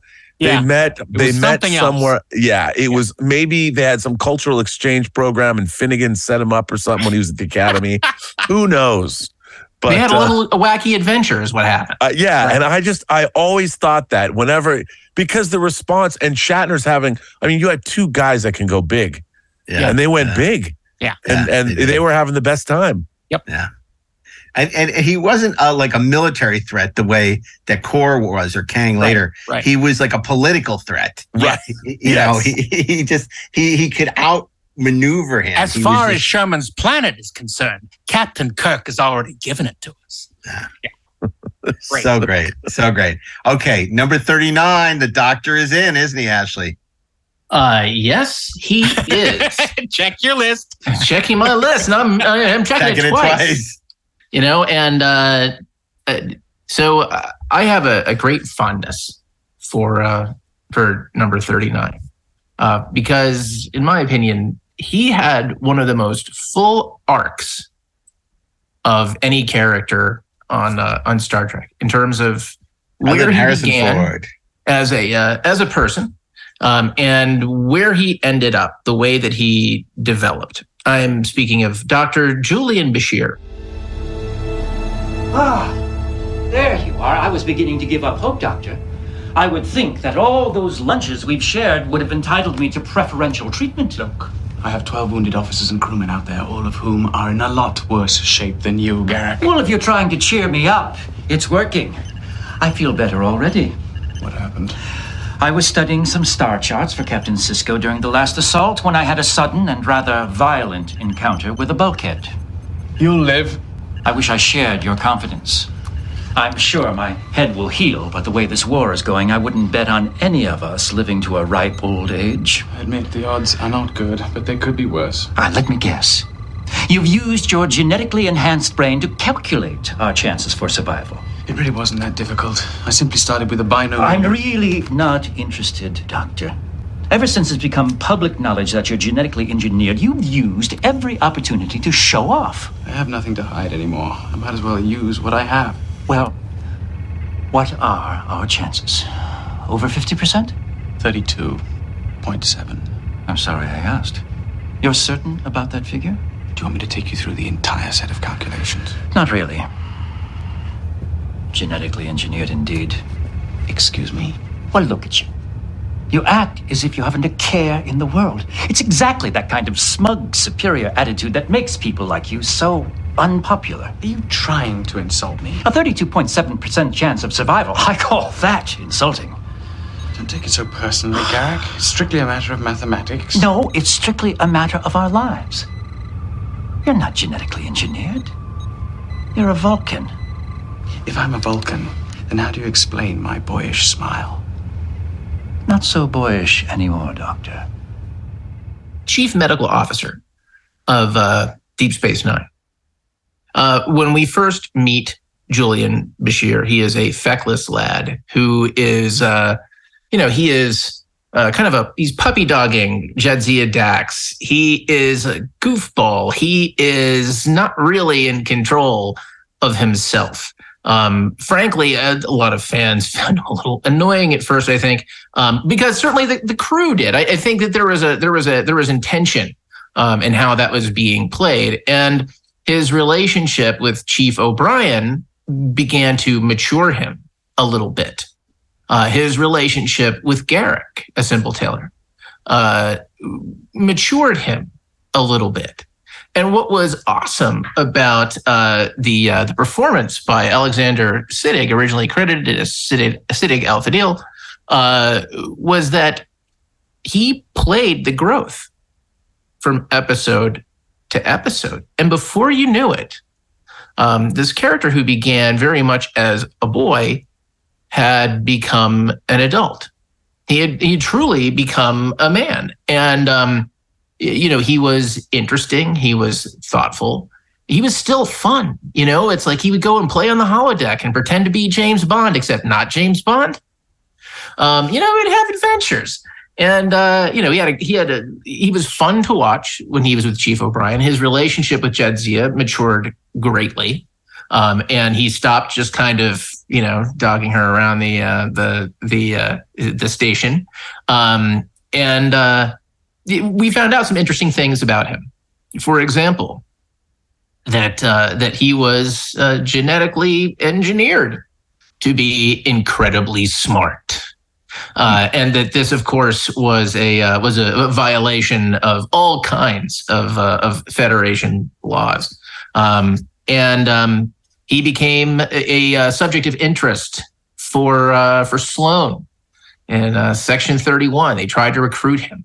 For some reason, creepy loner spies just kind of had a thing for Julian Bashir. And one of the greatest twists of all time in Star Trek, all centered on Julian Bashir in the By Inferno's Light, Paradise Lost. I'm sorry.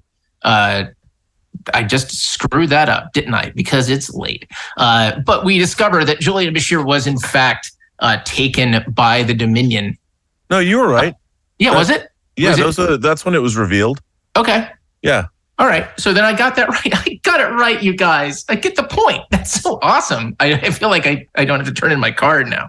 But yeah, the reveal that he had been spending months as a prisoner of the Jem'Hadar, and there was a changeling Bashir aboard the station was fantastic. And one of the best little details of that is when they found him, he was wearing the wrong uniform. He was wearing the old uniform before they switched to the uniforms that they created after Star Trek First Contact. But again, he's brilliantly performed.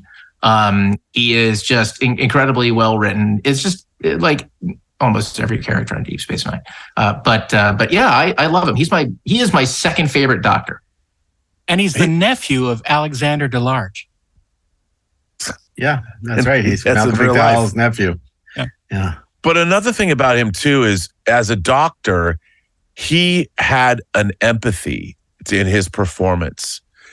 He went into this kind of mode, the way he would speak. He would get into doctor empathy mode. And I bought it, man. I thought he was terrific when he had some medical dilemma, and he had this way about him that I absolutely believed and loved, and it endeared him to me as a character. He was one of my favorite Deep Space Nine characters.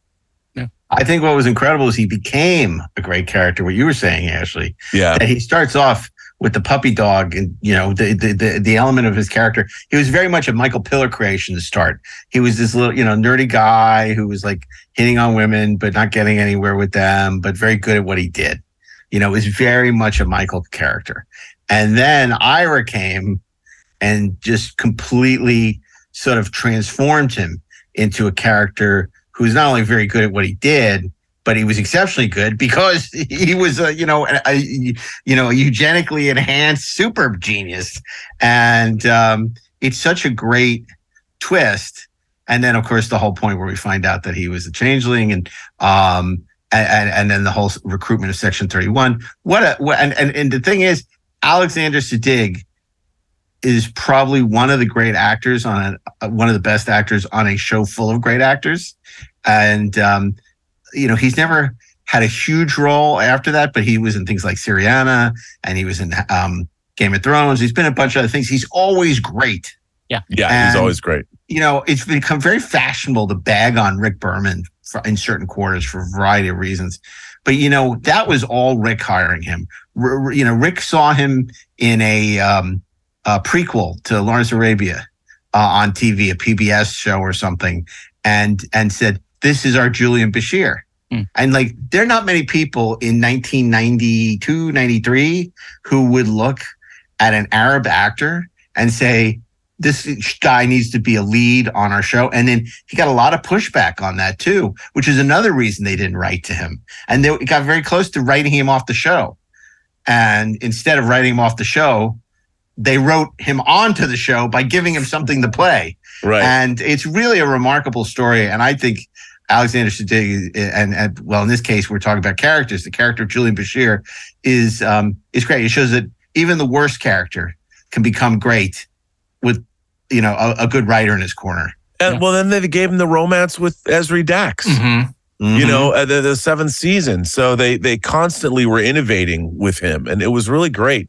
Well, that comes on the heels of him chasing Jadzia all those years. Yeah. Which is so, it's such an interesting thing to play. That now he's with Ezri after he sort of gave up that pursuit and Worf courted her. And it was like, the whole thing was like this bizarre sci-fi Philadelphia story. Yeah. Yes. All good. Well, that's it. That's great. And then we go back to TOS. And Robert Meyer Burnett with that Poppin' J, Leo Walsh. All right, Harry. Explain, how did you get here? We left you in custody after that affair on the Rigel mining planet. Yes.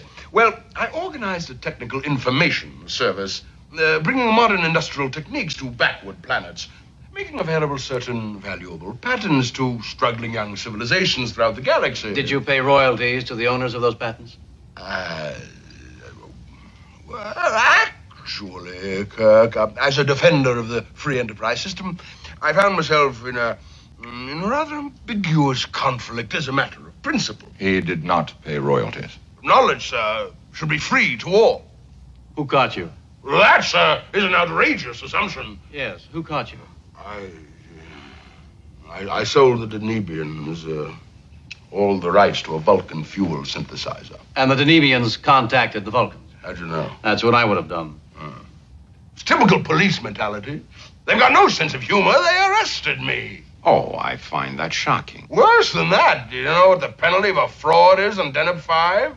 The guilty party has its choice. Death by electrocution, death by gas, death by phaser, death by hanging. The key word in your entire peroration, Mr. Spock, was death. Barbarians. Well, of course, I left. He broke jail. I borrowed transportation. He stole a spaceship. The patrol reacted in a hostile manner. They fired at him. They've got no respect for private property. They damaged the bloody spaceship. Yeah, this is a character from one of the this character was from the 4th episode of Star Trek Film, the 3rd episode broadcast. Yeah. And it's a character that is probably closest to the Western roots. When Roddenberry called this a wagon train to the stars, this was a character that they probably recycled an old Bonanza script for this episode. Stephen Kendall wrote this.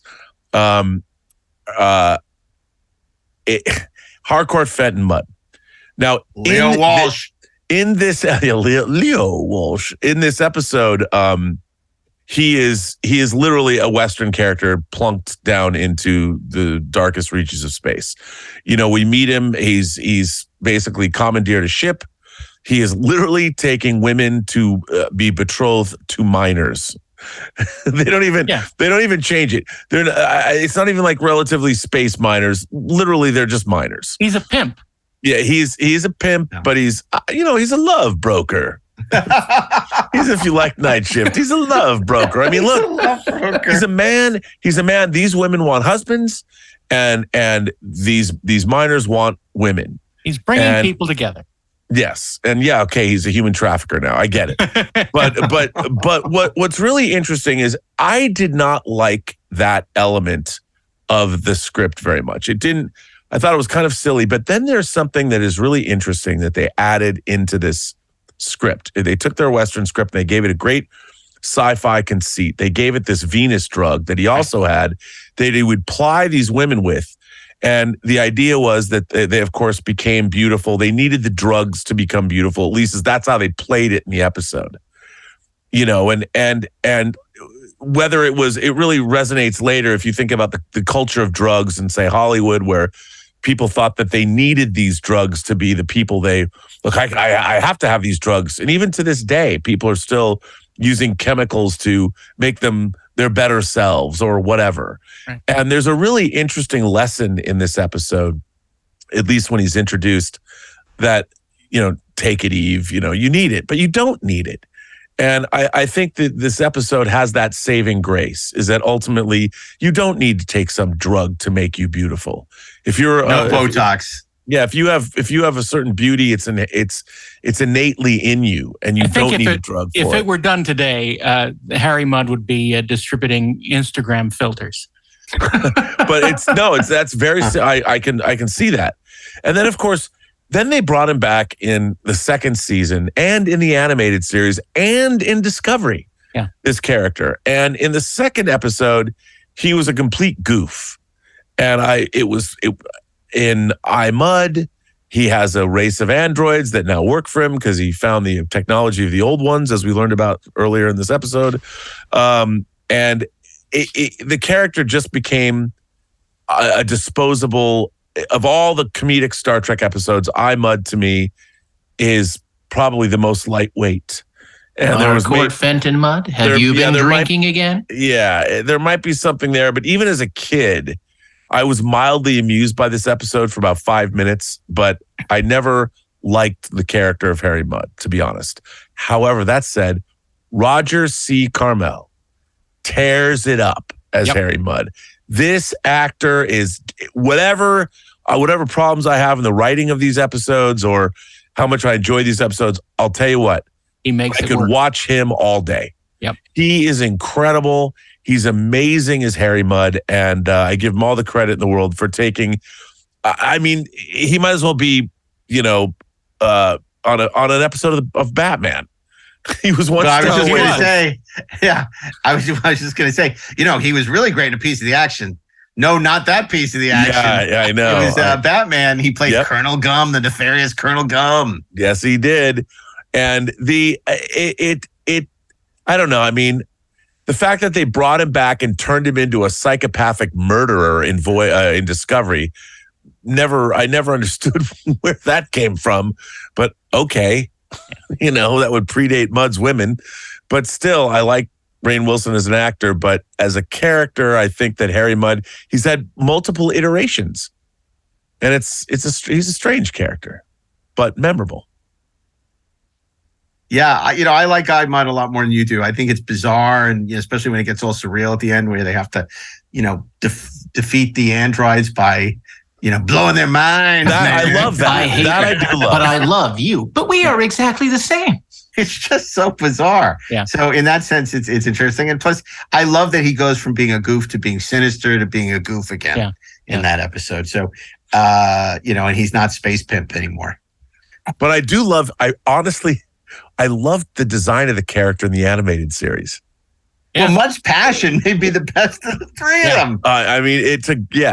It's great. He's hawking a love potion. And, obviously in the cartoon, they got to fight monsters at the end. But all the stuff with the love potion which he thinks is totally ineffective and fake. It's a fake. It's a phony. And then it turns out to be real. And then it infects everyone on the Enterprise and Chapel and Spock. And it's a really sort of fun, clever episode that I guess had been in the talks for the third season, right? Until Freiberger killed all the sequels, like the Tribble sequel and Gerald stuff, and I think in this one too. But there's some great lines. McCoy has that great line in Mudd's Passion where he says, I've saved everyone on the Enterprise, and if the Enterprise had a heart, I would have saved her too. Yeah. And it's just it's just funny, and he's great. And it's another case where, thank God, they brought the actor back. That it wasn't Jimmy Doohan doing it. Aww. I'm sorry, no offense to Jimmy Doohan, but Roger C. Carmel was such a larger than life character. Magel's version of Harry Mudd was bad. And one of and the last thing I'll say about that is I truly wonder, because Gene did tell Roger Carmel that he wanted to do a Harry Mudd spinoff, Harry Mudd Space Pirate.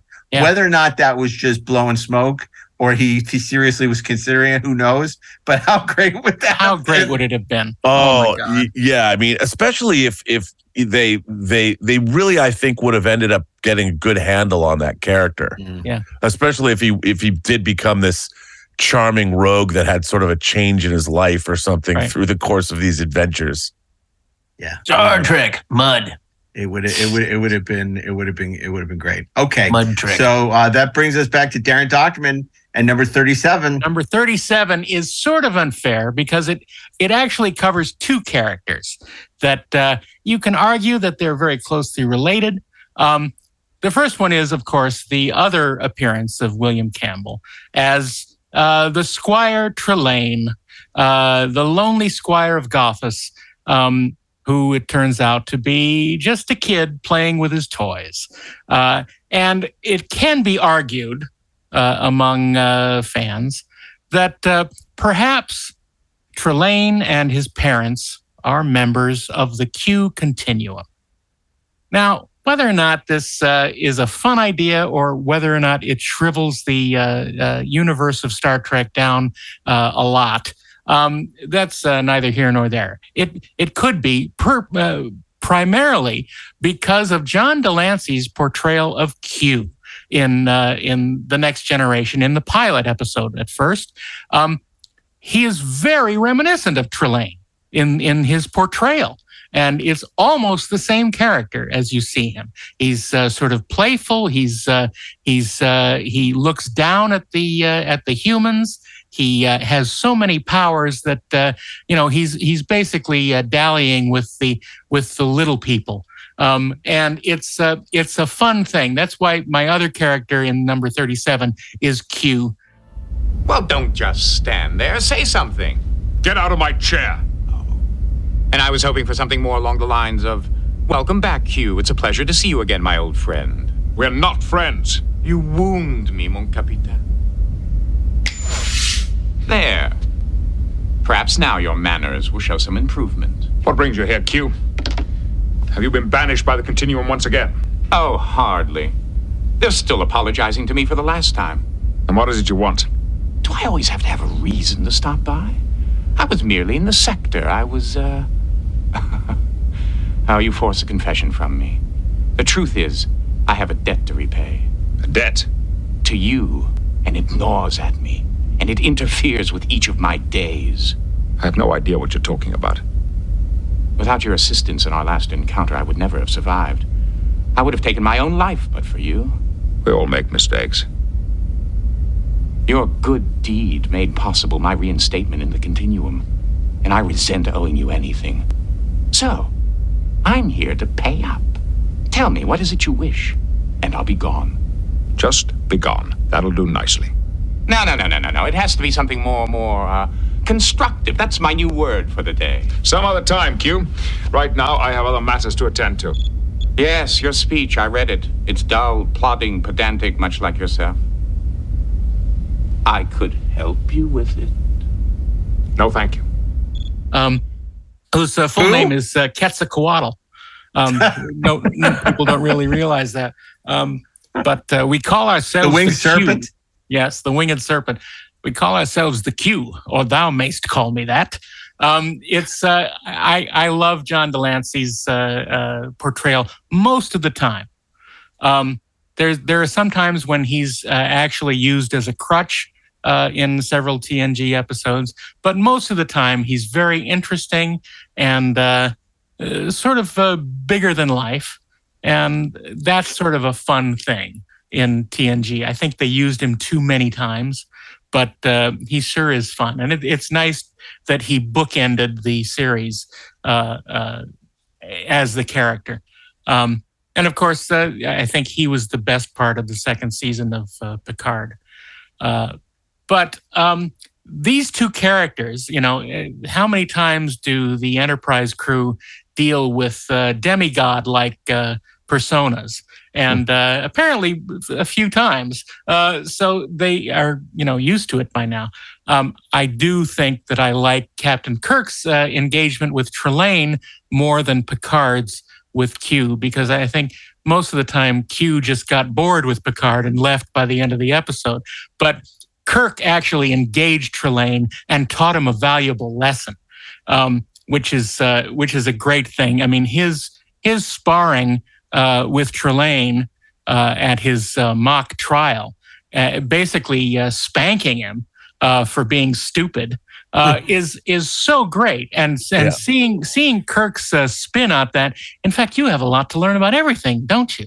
It's so good because you see Kirk sort of latch on to Trelane's weakness and just dig and dig and dig. And it's so great, which is why I like Trelane a little more than I do Q. But they're both good characters. Where I draw the line between them is Trelane is more fun when he's impish, and Q is more fun when he's sinister. Yes. Because they, when they played him impish, it was less interesting. Yeah. But when you see him in Tapestry or All Good Things, that's where he really shines. Yep. Or even in I have to say in the Mariachi Band at the end of that was pretty funny too. But Deja Q. But it's when the two are kind of contrasted directly, right? It's because one provides an edge to the other when it's done well, I think. And I have to point out, Peter David did write a pretty great Star Trek novel, a hardcover, Q Squared, where Trelane is part of the Q continuum, gets a power and causes a problem for Q. And it was actually a pretty good book. And I think in terms of all the things that you want to draw parallels to, or if you want to make beta canon, alpha canon, that I do think that Q, that Trelane being part of the Q continuum is okay by me.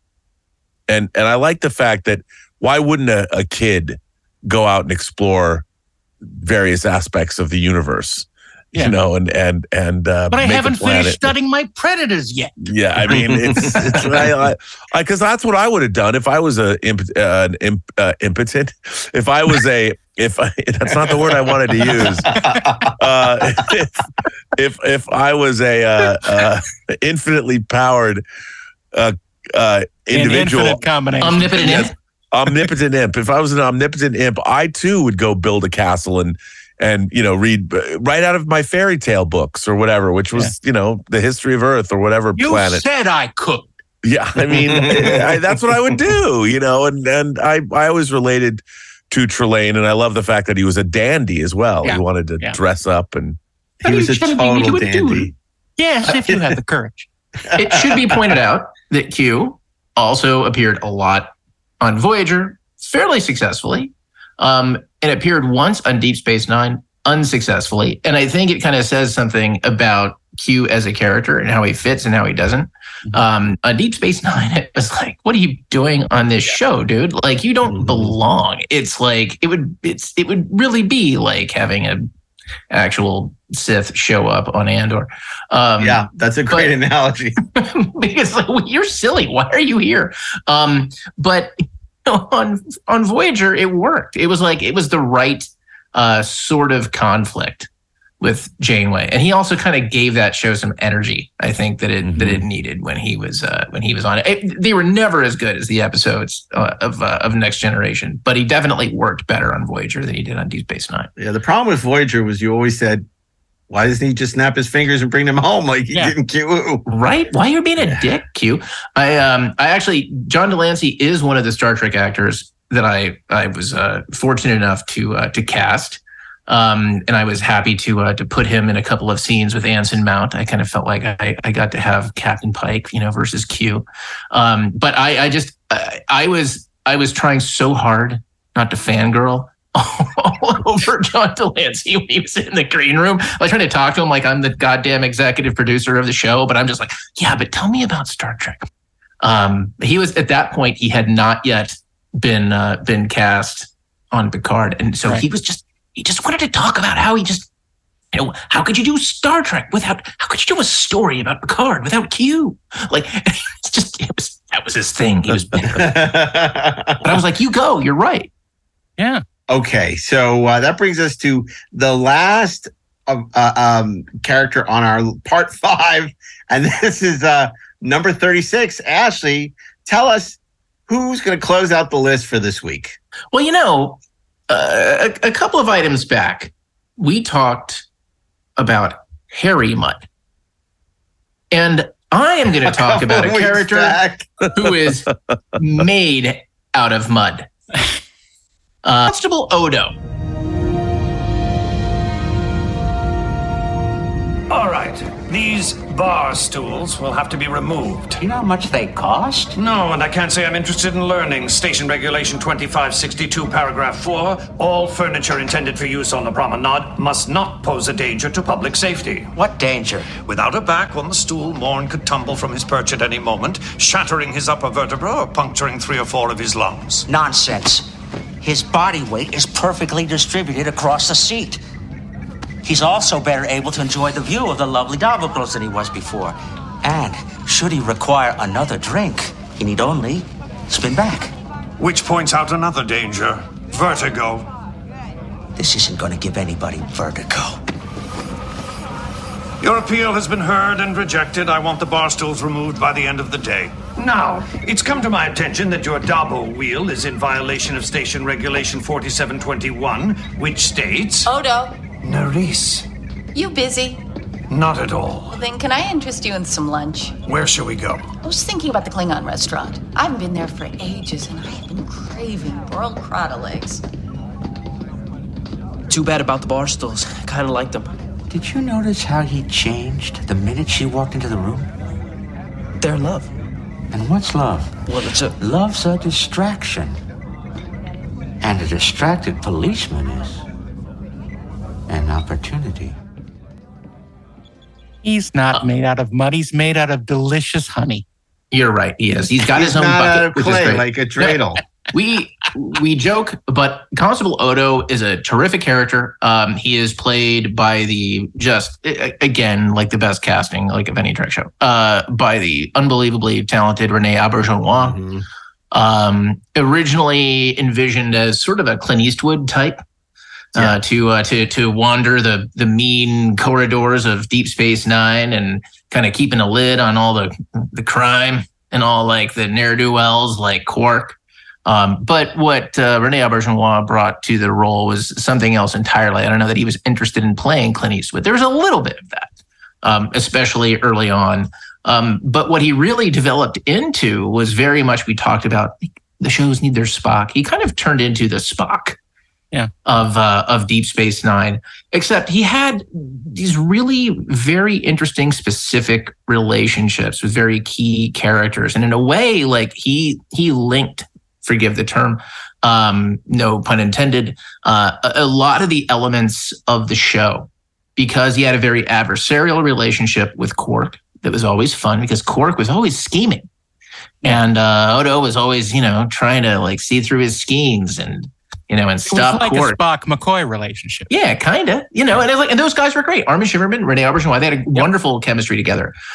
He had a romance, at first an unrequited love of Major Kira. And, he was very much a part of the Bajoran story, the Cardassian story that began Deep Space Nine. He had a very interesting relationship with Sisko. I think that he understood Sisko probably better than anybody in some ways, because, look, Sisko it's possible we'll talk about Sisko later, but let's just say that their relationship was interesting. It was because Odo as a character was very no bullcrap. He called it as he saw it. He did what he thought was right, and that was it. He had angst, but only as it pertained to his personal relationships and dealing with his emotions, and not like in a teenager kind of way, in the way that you would expect from somebody who wakes up every day and can be someone or something different, who literally struggles with identity at all times and in all places. And then, of course, the bomb that drops is that he is a changeling. He is one of the founders, the race that created the Dominion. He is the enemy. He is the ultimate expression of the enemy. And the way that he plays the internal conflict over that, right? The way that that Odo expresses just sort of the horror at what his people are capable of, his rejection of their moral point of view, and yet his sympathy for who they are and his feeling of connection to them that he cannot deny. And the way that every time he encounters them, you feel as though he is trying to tempt them, to seduce them to good, and failing. So, they just kept coming up with new ways to make Odo just great in an episode, in a scene, to really take advantage of the acting power of Rene Auberjonois, which I love to say, it just trips off the tongue. Again, it's what happens, like what Mark said. I mean, you take a great actor and great writing and you put them together, especially in the context of a story like that, where he can touch so many different aspects of it. He's fantastic. And when he's dry and ready, then Odo I shall play. Oh, jeez. Well, I mean, what a career he had and what a loss, because, of course, he started in those great Robert Altman films with MASH and McMillan. I would say McMillan and Wife. McCabe and Miss Miller. He played Spider-Man and Peter Parker on the Spider-Man rock comic album. He did a ton of voiceover from work the early 70s. Yeah. I always remember, he was a hoot in King Kong, the 76 King Kong. Right. And he just was great in everything he did. Later in his career, he did Boston Legal with Bill Shatner, and he was terrific in that. Just a fantastic actor. And he really made this role heartbreaking. It was so sad to see the decisions that he had to make. Which he was facing, the genocide against his whole species, or he's been searching for the species the whole time, finds out they're the ones trying to destroy the Federation. He's in love with Major Kira. I mean, so it's just so many, which he felt would ultimately be unrequited, and it isn't, but what a challenging relationship. But at the heart of it is a very human actor in Rene Auberjonois. What a loss, to cancer. And it's just a shame because, people say, oh, will they ever bring back Deep Space Nine? Too many of the great Deep Space Nine actors are gone now, where it would never make sense to try and continue that story in the form, that it was. I mean, you can certainly bring back characters and other things, but, Deep Space Nine, they'll never be. It's impossible to ever continue that story without people like Renee and Aaron. They did a great job in the books. I mean, I hate to harp on the books again, but they did do a long continuity post the Deep Space Nine series, and it was what they did some really great things with Deep Space Nine and all those characters. And I've always asked Mark, maybe you know this. I thought it was very interesting that he kind of gets eliminated from Star Trek VI, except in the director's cut, his character is not only there, but also is this conspirator. Yeah, Colonel West. Colonel West. And in the regular theatrical version, he's nowhere around. Yeah. Friendly sir, we can clean their chronometers. I mean, was that something Nicholas Meyer wanted, but the studio said, you don't need him, cut him out. I think, look, he was good friends with Nick Meyer, which is why Nick put him in there, so they could hang out and everything. But I think maybe Nick came to the realization, we all did, that it was so ham-fisted in terms of Iran-Contra and Colonel North that it was just too, on the nose, right? I don't know, because it is in the director's cut. So I don't know. I honestly don't know, and that maybe is a question the next time we talk to Nick, why that whole storyline. Maybe they thought it was too much. Maybe they thought it was confusing. And because you already had Brock Peters as one of the conspirators, and who's this? He doesn't have enough screen time where you really. I just liked him. Frankly, we can clean their chronometers.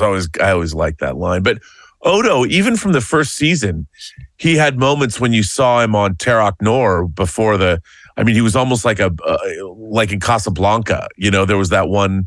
The flashback episode where you see him. Necessary Evil, which really is great episode for a season. Terrific episode. I mean, it was really interesting because when they delved into Dax's history and Dax, and then in Necessary Evil, those were two character building episodes from the first season of Deep Space Nine that don't get a lot of love. But I always tell people, there's probably 5 episodes I tell people to watch of the first season of Deep Space Nine, and those are 2 of them.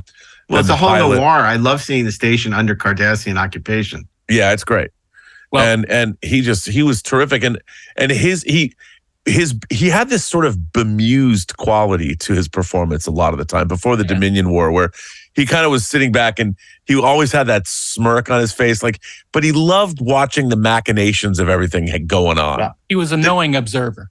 But here's the thing, the closest they ever got to capturing the Spock-McCoy relationship, and God knows people have tried with Data and Pulaski and all this stuff, it never worked, right? Yeah. Quark and Odo was right on the money. That was like... I believe I said that, Doctor. Did you say that? Yes, I sure did. Oh, I'm so sorry. I'm so sorry. This is what happens. I get from missing staff meetings. But I just want to mention that Renee was wonderful, and we had him on Talk Trek as well in the studio, and he performed his entire song from Beauty and the Beast for us on the air. And he, les poissons, how I love les poissons. He was so fun and so enjoyed, sharing stories with us, and it's such a great loss. Yeah, absolutely, really, really, really sweet man. And that brings us to the end of this installment of the Inglorious Treksperts Holiday Special. We're celebrating President's Day soon, and you're funny. You're not funny. The hits keep on coming, but we still got a few more before we get to number 1.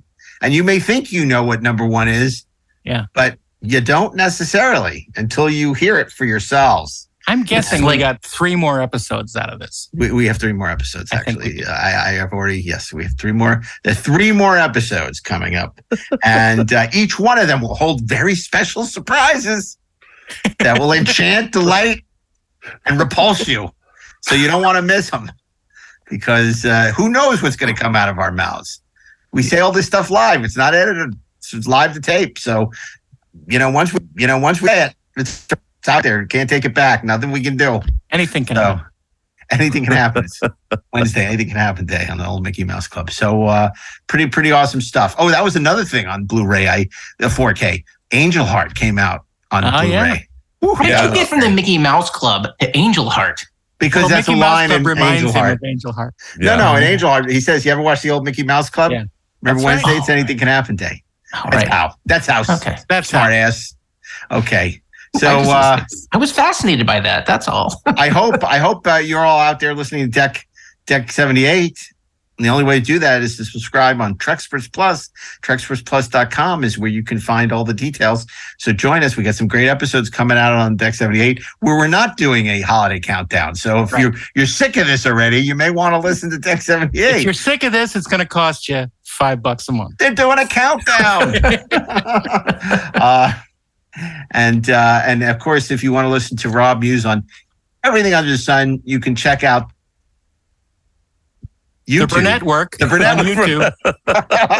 Observations. I thought you were going to jump in there. I was going for the pause. You could jump in there. I didn't know you wanted me to do the whole spiel. I appreciate you giving me the plug. But yes, the Burnett Work. Come visit us. Yeah, how do they do that, Rob? Just go to YouTube. Type in the Burnett Work. And you can find me. Great. We have a show every other week that's totally in Spanish called Que Pasa PGS, because the Post Geek Singularity. Do you talk in Spanish? I do not. But Roberto Suarez and Alex Montano do. And then we have the Women of the Post PGS on Mondays with or RM, as we call her. You can go see that, or you can see me on my shows, Robservations, Let's Get Physical Media, and Midnight Musings. When are you going to be adding a show in Klingonese? If somebody wants to speak Klingonese and be on the show, they can have their own show. It is you heard it here first. It is after all the Burnett Work, and we want a slate. We're going to have a whole TV guide of fall preview, great shows to. Well, that's my opinion too. Rob, remember when we were in Fresno and those Klingons wouldn't let us into the convention? We were like the guests of honor, and they're like, and they had their little. You were running the convention; they weren't going to let you in. Yeah, I know. It's like good thing they weren't in a scooter. Man, I mean, was that Visalia, right? That was in Visalia. Yeah, it wasn't Fresno. It was Visalia. Visalia. Yeah, that was Central California. Yeah. Boy, Star Trek's been a part of our lives for a long, long time. It really has. And it's funny because I haven't watched Star Trek in a long time, but I've been watching it again, and I'm really enjoying it. It's good. You know what? It's good. The show's pretty good. Yeah. The shows go. And it's funny because I got I got them all, but thank you, Pluto. Thank you, Pluto TV. You restored my faith. And you've restored my TV. Well, this is great. And we'll be back next week with an all-new continuation of the countdown. So on behalf of course, you can also follow us on Twitter at Inglorious Trek and Instagram on Inglorious Treksperts and on Facebook at Inglorious Trek. And hopefully we're still on Twitter by the time you hear this. Who the hell knows? So anyway, I want to thank Rob Burnett for once again indulging us and joining us. It's so interesting the way this is shaping up. It's like Rob is like, I mean, obviously we're experts on Trek across the board, but Rob really seems to have this really spotlight on Voyager. And then you get to Deep Space Nine with Ashley. And then Darren is the TOS expert. And then it seems like I've fallen into the next gen expert. It's so interesting that we all have if we had Sussman here to talk about Enterprise, we'd hit for the cycle. If we keep this up for very much longer, there may not be an internet still around by the time. Okay, on that note, I want to thank all our guests and thank you to listeners for sticking with us through all this. So until the holiday specials continue next week, keep on trekking ingloriously, of course.